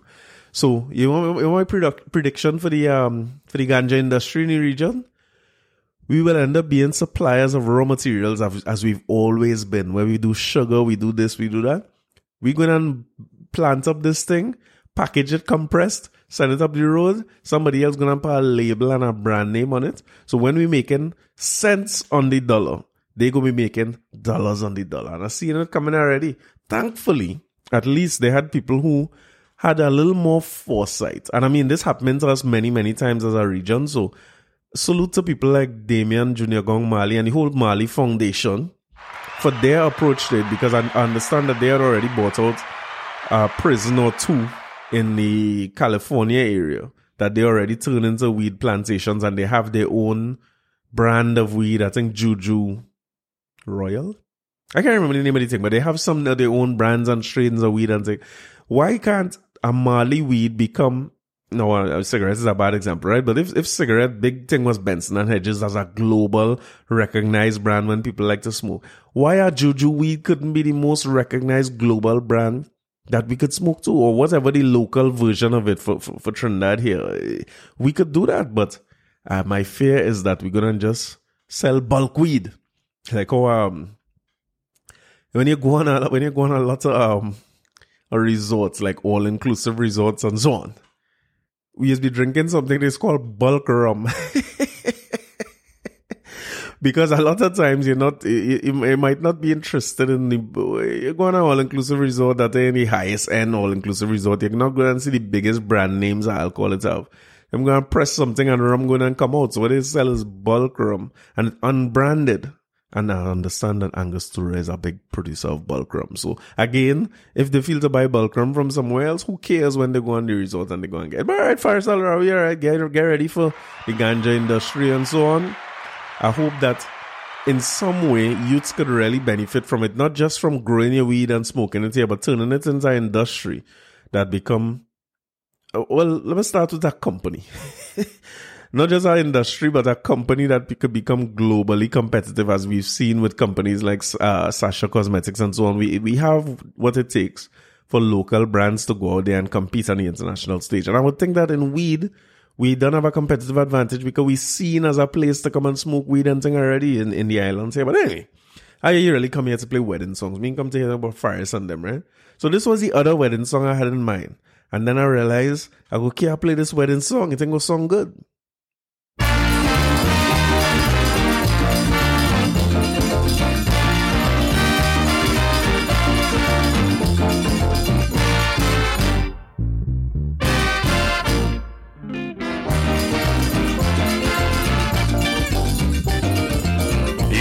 Yourself a papi show, merda. You making yourself a bloody clown.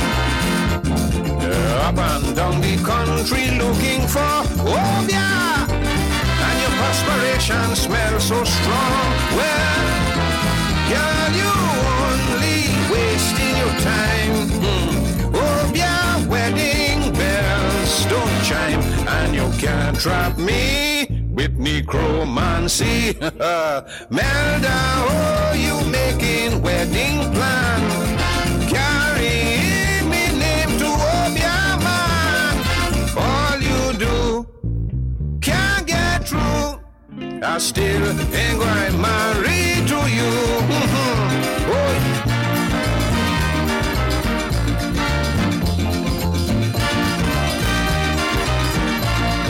Yelling in your bosom,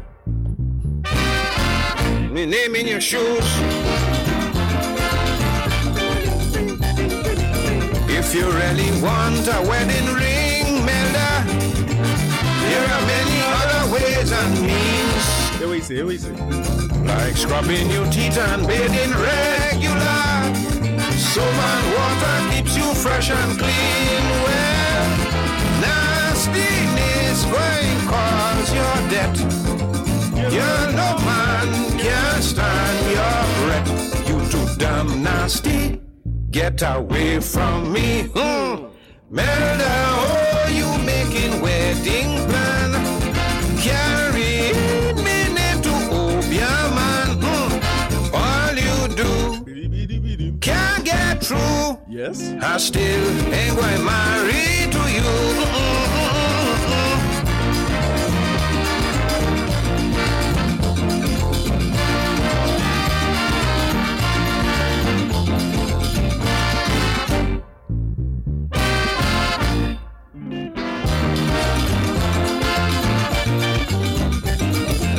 Look how many nights we hug up tight, tight, tight.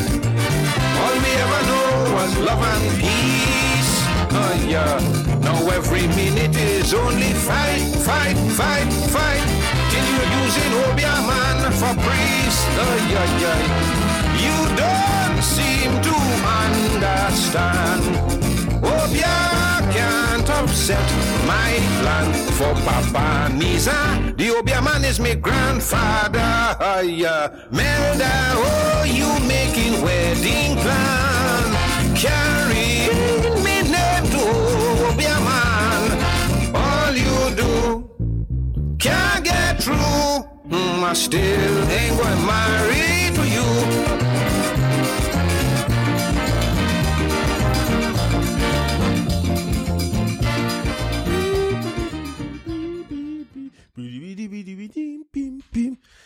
Hey, another news. On to some lighter things. Dwight York ready to coach. Listen, I want to see Dwight York become a coach real bad. I mean, on this note, my fantasy team is over, right? I think I'm ready to throw in it all for this fantasy year.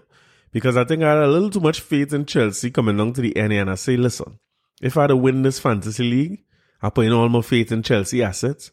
And Chelsea has done absolutely nothing. But in all the bad Manchester United news, I feel like there's some good Man U news here where Trinidad and Tobago Manchester United legend Dwight York is hoping to parlay his appointment as head coach of the A-League All-Stars into a permanent coaching post. Earlier this week, the A-League winning Sydney FC captain was named coach of the All-Star team that will face Barcelona in a one-off friendly at Man United's Aon training ground. York, who recently completed his UEFA Pro license, has applied for the Aston Villa post in the past, but this will be his first coaching job.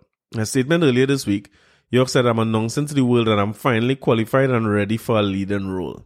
After winning the treble with United, York played 22 games and scored 7 goals at Sydney FC in the 2005-2006 season. I remember that when York was playing down in Australia. That would be just before he come home and help steer us to the World Cup, you know what I mean? Australia was where he was playing at the time. But I'm glad to hear this. I mean, it's an all-star team. I was wondering, you know what I mean? What's happening here? Because I thought it was a real coaching post because an all-star team sounded to me like a one-off situation. But the nice thing about it is a real good look because you're getting to play Barcelona. Now, I don't expect Barcelona to play their full strength. Well, maybe Barcelona going to need to play their full strength side because, you know, they're looking so good for the Barca-rites these days. But I'm glad for Dwight York. And I think that you're seeing where in the Premier League especially, I'm starting to see younger coaches starting to get opportunities to come in. And boy, how nice it could be for you, boy, Yorkie, to get a little coaching job in the Prem, boy. I'm telling you now, as a man like Chelsea and everything, you know how I feel about these teams of these enslaving nations and so on. But I like Chelsea. But I'm telling you now, whatever team York get he work with, I'm back in that side. I ain't missing no game. I would love to see him come up as one of these things. Latipi done there already in terms of being able to coach. Or I think he'd be probably ahead in his UEFA Pro license because do you have to do that to be a national coach? That's a good question. I ain't sure. But it seems as though Latipi further into his coaching career at New York. But I was happy to see this, and I'm glad that Yorkie is heading up there with these folks. Another one of our high achievers. Now, I'm trying to get through this episode without talking too much about Melee, right? Salute again to Keisha and Tony for having me own Melee down here over the weekend. At least I was in our wedding because some of them Melee thing was making me feel sick, you know. And you know, I had the option to bust out and go Melee, but I ended up going. But it's a good thing because I would have missed the wedding if I went Melee. But I saw an article from Joel Julian in The Guardian that I wanted to highlight as well, and salute to Elizabeth Liz Montano, or Elizabeth Lady Montano. She said the term momager has become popular in recent times. As the name implies, it's a combination of mom and manager and refers to a mother who manages her child or children's careers. But Elizabeth Lady Montano, the mother of soca star Marshall Montano and also his manager for 20 years, does not associate herself with that term. She said, first to begin, I keep it separate. I was never a momager. I was a mother and I was a manager, and I kept the two roles very separate. The public never understood it when I was a manager, but Marshall was my boss, and Marshall is a tough boss because he always demands a certain set of excellence. Well, he's just a rumors on he cuss up his mother, but I suppose you're kind of right because that's your boss. If you're the manager, you're in charge, and I don't think I want to cuss up my mother, but I don't make my mother my boss if that's the case. But wait, my father is my boss. I better cuss you up. You see, tomorrow I'm going to cuss up my father. However, when we were home, mother and son is a totally different dynamic. I ain't so sure. But anyway, and Montano believes that separation was able to help her relationship, or their relationship, blossom, although many others have been skeptical about their dynamic. She says, we are very close. He does nothing without coming to me. We make jokes and it's totally different, so it was no big thing to me. It was a problem to the public or some of the people. I always tell my children, know your truth. Speaking to The Guardian at Ecstatic office along Gordon Street, Montano gave us some of her tips. So she went on to talk about this, right? But I believe that she is launching a book. That's what I was trying to get to.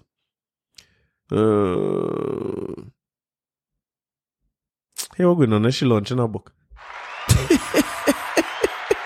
She launching a book. I ain't seeing no way here in the article, but I know Liz Montano launching a book. Let me just make sure I do the right thing here. Only I still drunk from the wedding. Only work with me a little bit here. Liz Montano book. Alcohol is a hell of a thing. Where did it go? I seen a white woman named Liz Montano. Earlier, Liz Montano, Marshall mother, she have a book coming. If this not true, just pretend you never hear this part of the episode. I'm pretty sure I read somewhere that she say she was writing a book, and I think the book is about herself and so on. Let me hope that any of this I say here have anything to do with anything. Let me go back to playing song. You see why the man is coming and play Calypso? Because me is so sure about why he's be reading and singing. I still drunk from this wedding. So, our next song about wedding that I thought about, that I say I can't go and disrespect the people occasion by playing this song, Great Mighty Shadow.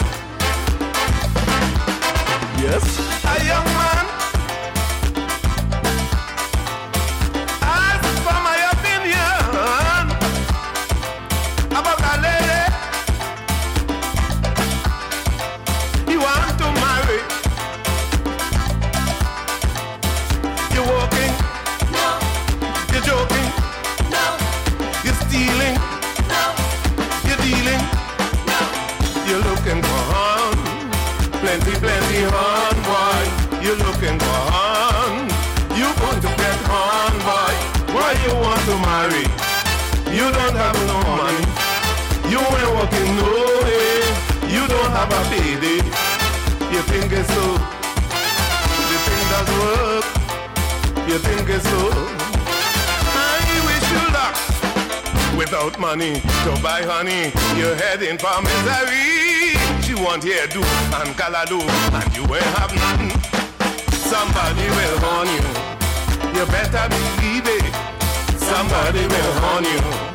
I hope you will take it, partner.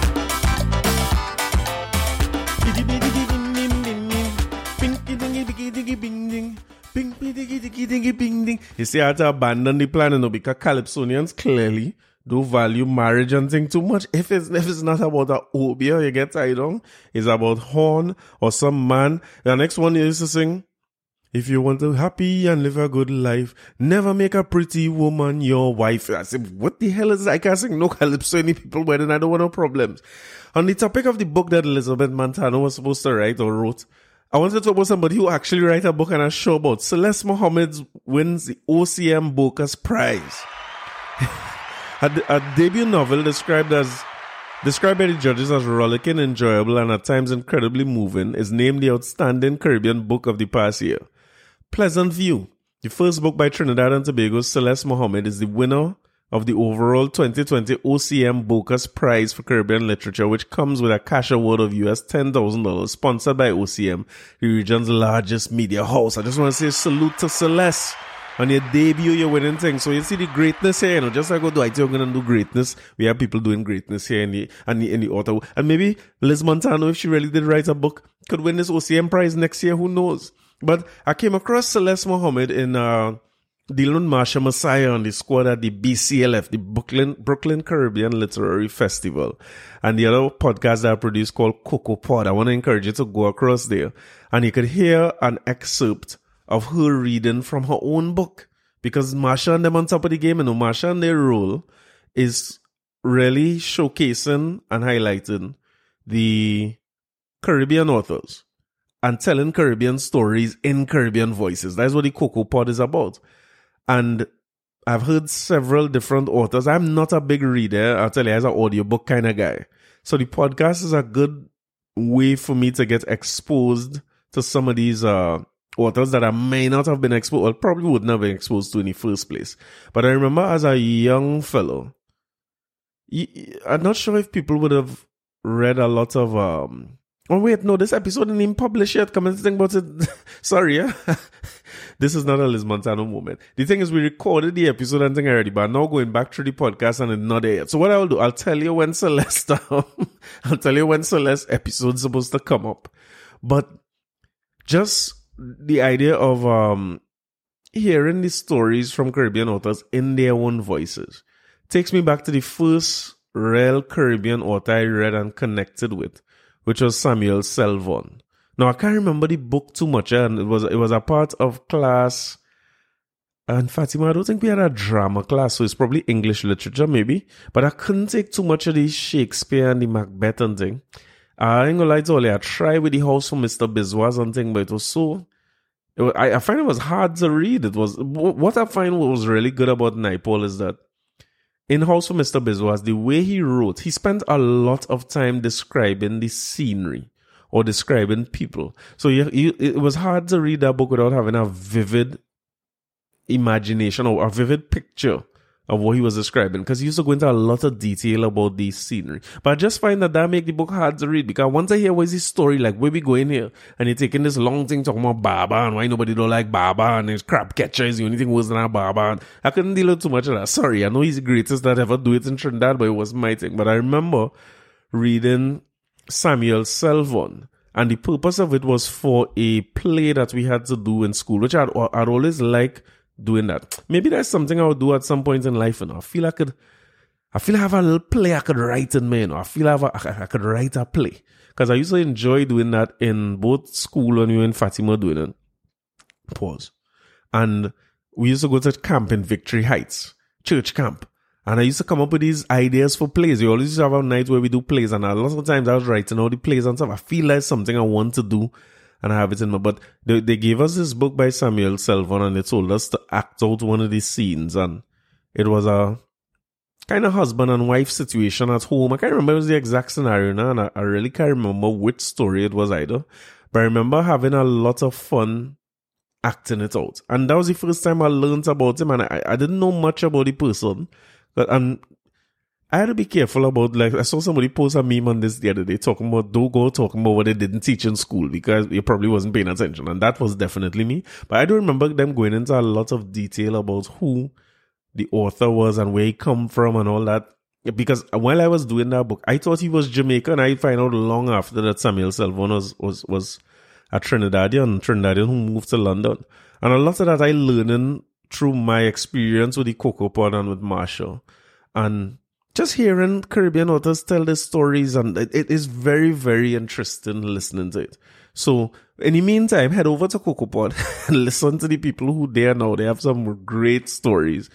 One that comes to mind is a one called Rum Shelf by Brandon McIver. A really, really good book. And there's another one that was about, the book was about basically funeral scenes in Trinidad. I'll tell you my 3 favorite ones, right? I believe the name of it was it Bitter Tea Boy? He was talking about the situations where, it's The Wailers by Akim Alexis at Trinity 2. That book, listen, that excerpt, him reading The Wailers, it was about people who go to funeral for the sake of crying. He was talking about how we prepare to go funeral and we prepare to cry. And that's one of the things I was talking about in the wedding, and without making it dreary. Family and friends coming together for positive occasions like a wedding is such an important thing, because a lot of times the only time you see family together like that is for a funeral. So a wedding I find to be such an important thing for the celebration and the legacy of a family. I didn't even know Chumley, he said, was a Guyanese name. So there are a lot of people who are from Guyana, friends from Canada, people from here in Trinidad and so on. And it's such a nice thing to see people come together for that. But with Akim Alexis's story, it was about people who, the Wailers being people who go wedding to cry. He was talking about his aunts and so on. And then there was one, I think I told you all about this before when I was talking about this podcast, but Diana McCauley singing with the orphans. Very, very moving. And the way Diana speaks and everything is gay in it.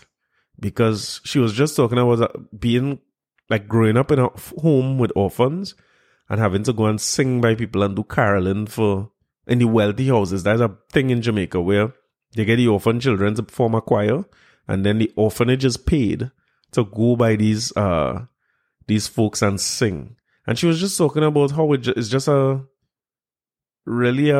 show of opulence in front of people who don't have. And of course, go and check out, I'll let you know when Celeste Mohammed drops so that he could check that one out. But that singing with the orphans brought me to this place that we were reading where Gatsby Dolly. Nyan Gatsby Dolly found out this story, this thing came out about how many children being abused in homes in Trinidad and Tobago. And listen, that is a very sad thing. And that's understating the whole thing. It's something that I think we all know, if we're being honest with each other or we're being honest with ourselves, we all know that was happening. I remember stories like this coming out before. I remember a story about St. Michael's Boys for the Home in particular, where one of the women who was a caretaker in the home had one of the boys living home by her. A lot more of that has come out. I remember, if I remember right, this was early in the social media days where things didn't used to go viral in the same way because we didn't have WhatsApp and BBM or any of those things yet.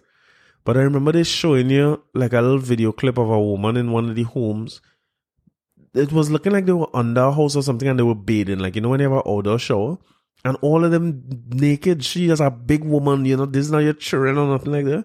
You stand there bathing naked with these little young boys. And it's like, there's some weird stuff happening in these homes. And boy, listen, it's like prayers for everybody involved in this situation. I hope that it leads to genuine reform in these organizations. And these are the areas where we had to take mental health seriously, because the screening of people who go into work in institutions like these is so critical. Because a man who I believe that people, pedophilia and them thing, you are a mental case. You have a mental problem, I feel. That's my opinion now. And we must find a way to screen them from being a part of the public system or part of any system where they're around children, because that is what they will seek to do.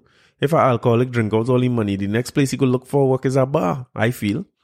So I just hope this story really just come out today, and I reminded of it when I heard Diana McCauley's story about singing with the orphans, where, listen, to be an orphan is rough stuff. Yes, in an orphanage, you'll find people like my grandparents, my grandfather would have come out of orphanage and learn music and stuff, and I'm sure he would have had many, many stories of things that would happen there, and you'll find a Roy Cape who come out of the orphanage and become one of the most prolific musicians the country have.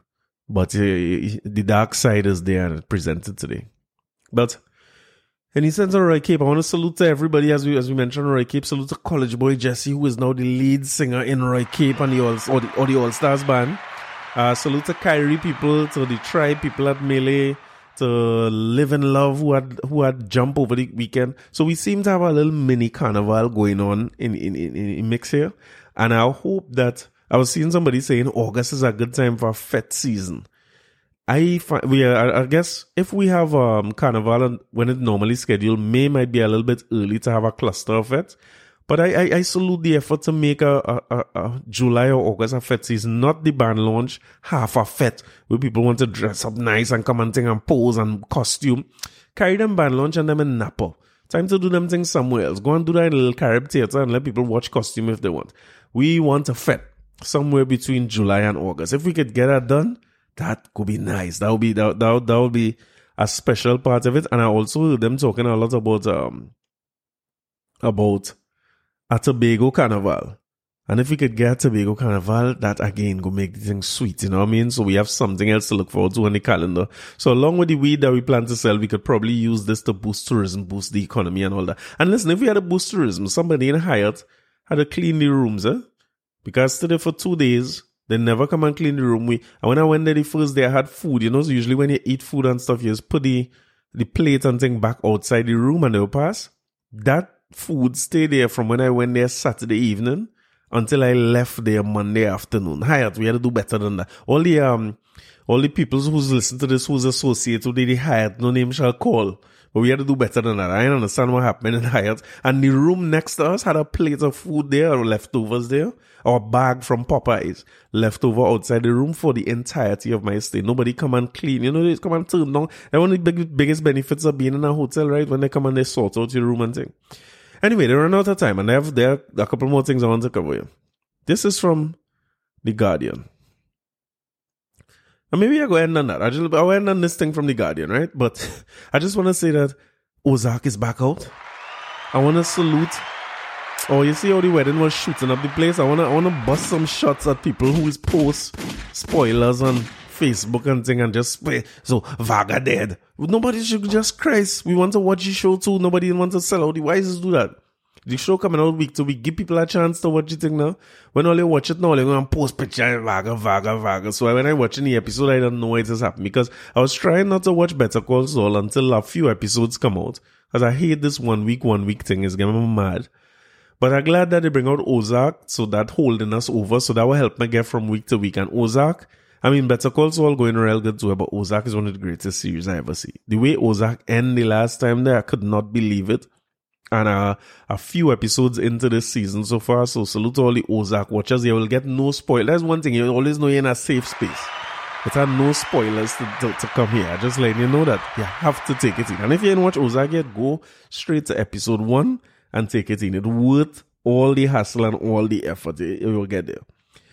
All right, let me end on this. I see an article in the Guardian that I found very, very interesting. The Trinidad and Tobago Police Service, the headline is that romance fraud is on the rise. This is by Akash Samaru, none other than the Akash. The Trinidad and Tobago Service Fraud Squad says that romance fraud is on the rise in the country. What is romance fraud? During a media briefing at the Police Administration building on Port of Spain on Thursday, this type of scam was described as one of the most prominent since the beginning of the pandemic.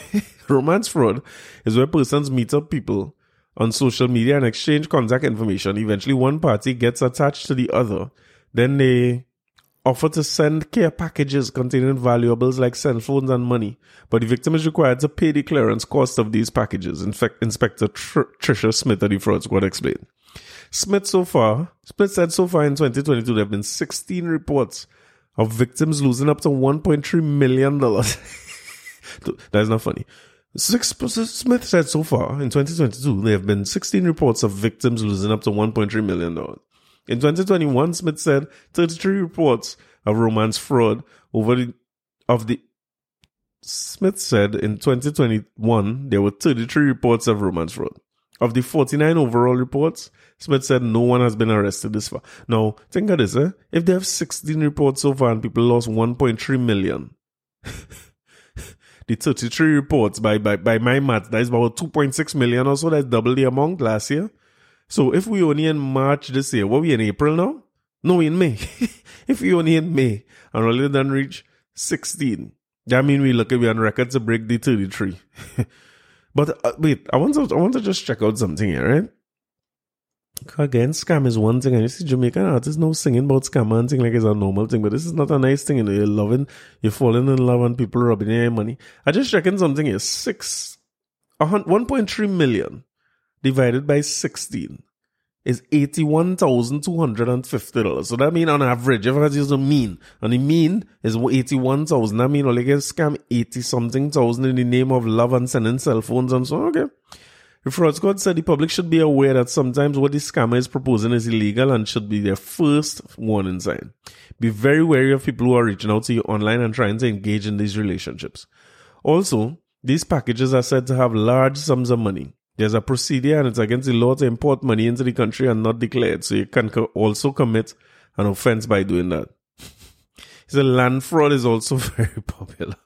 So I'm not sure what would what would it cause romantic fraud to be on the rise during the pandemic? Is it that people lonely? Is it that people, if it's a place where, to pay for love, you can pay for love and at least the semblance of love, or you could get all to love. You remember the LC song I played from Kitchener last week? Kitchener say LC overcharging people like hell. But you could get all to love for small money. I know they're putting themselves through that for. So, salute to all the people who finding online romance and thing, but most importantly, I want to dedicate this episode to my guys, my squad, Keisha and Tony, for a beautiful wedding. I think they're a great couple. They balance off each other well. Because as I say, Tony no gangster in him, and Keisha ready to gangster people. That we call balance in life. I had a great time at these guys' wedding.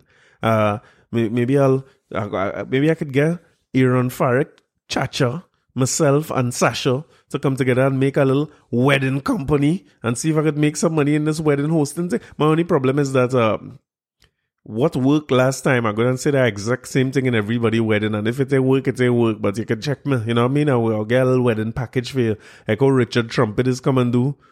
I have confessions, and Tony would like to say that he loves Keisha, and Keisha, I can make a podcast like that and make a little dollar too with me and nobody else. But salute. This episode is dedicated to these guys because of the support and help they've shown me in developing this podcast into what it is today, and also staying by me to make sure that it continues to grow and get better.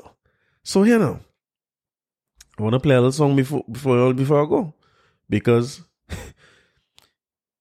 you can't come and say you're playing wedding songs and not play a song by the King of Bacchanal. So I want you to take in this one, right? This is one of my favorite wedding songs in the calypso genre. Take in this fella.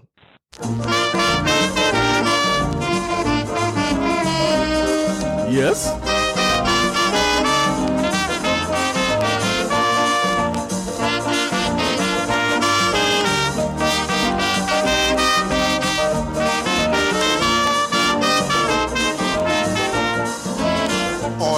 This thing, born food Vizina, pick up a ring. Mama, that is thing, born food Vizina, no get a ring. From the day she married, Vizzy get left-handed. Anything that she had to do is the ring on the finger she showing you. And if you hear she, I am Mistress Joseph, I am born food Vizzy again. Call me Mistress Joseph, you have to put handle to my name. I know I have a legal husband, I'm a highfalutin woman. All you look at me, busy to their reaching society.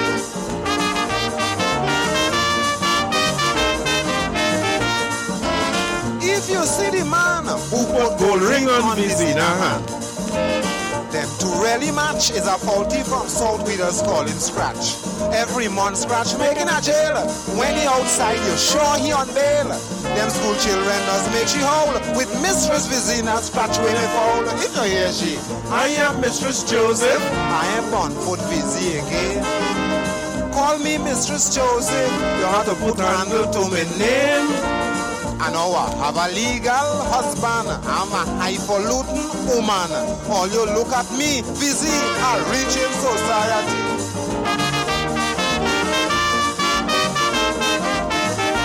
Tell them. This one was the best. She gonna buy maternity dress. Tie up she belly for people to feel she in pregnancy. Gone by the hospital and complain. Telling the doctor she getting pain. They tell she undressed. They say not in life. All you must respect Mr. Joseph wife. I am Mistress Joseph. I am on foot busy again. Call me Mistress Joseph. You have to put handle to my name. I know I have a legal husband. I'm a highfalutin woman. All you look at me, busy, a rich in society.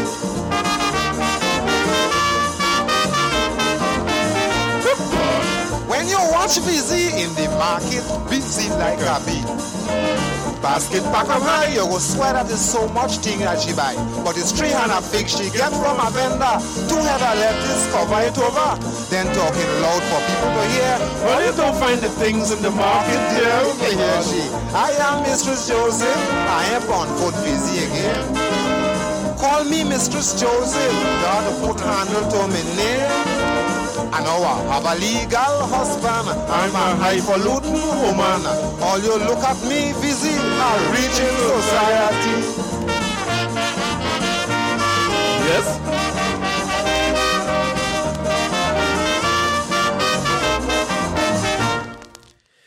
I will talk to you all next week. I'm doing this episode in the name of love.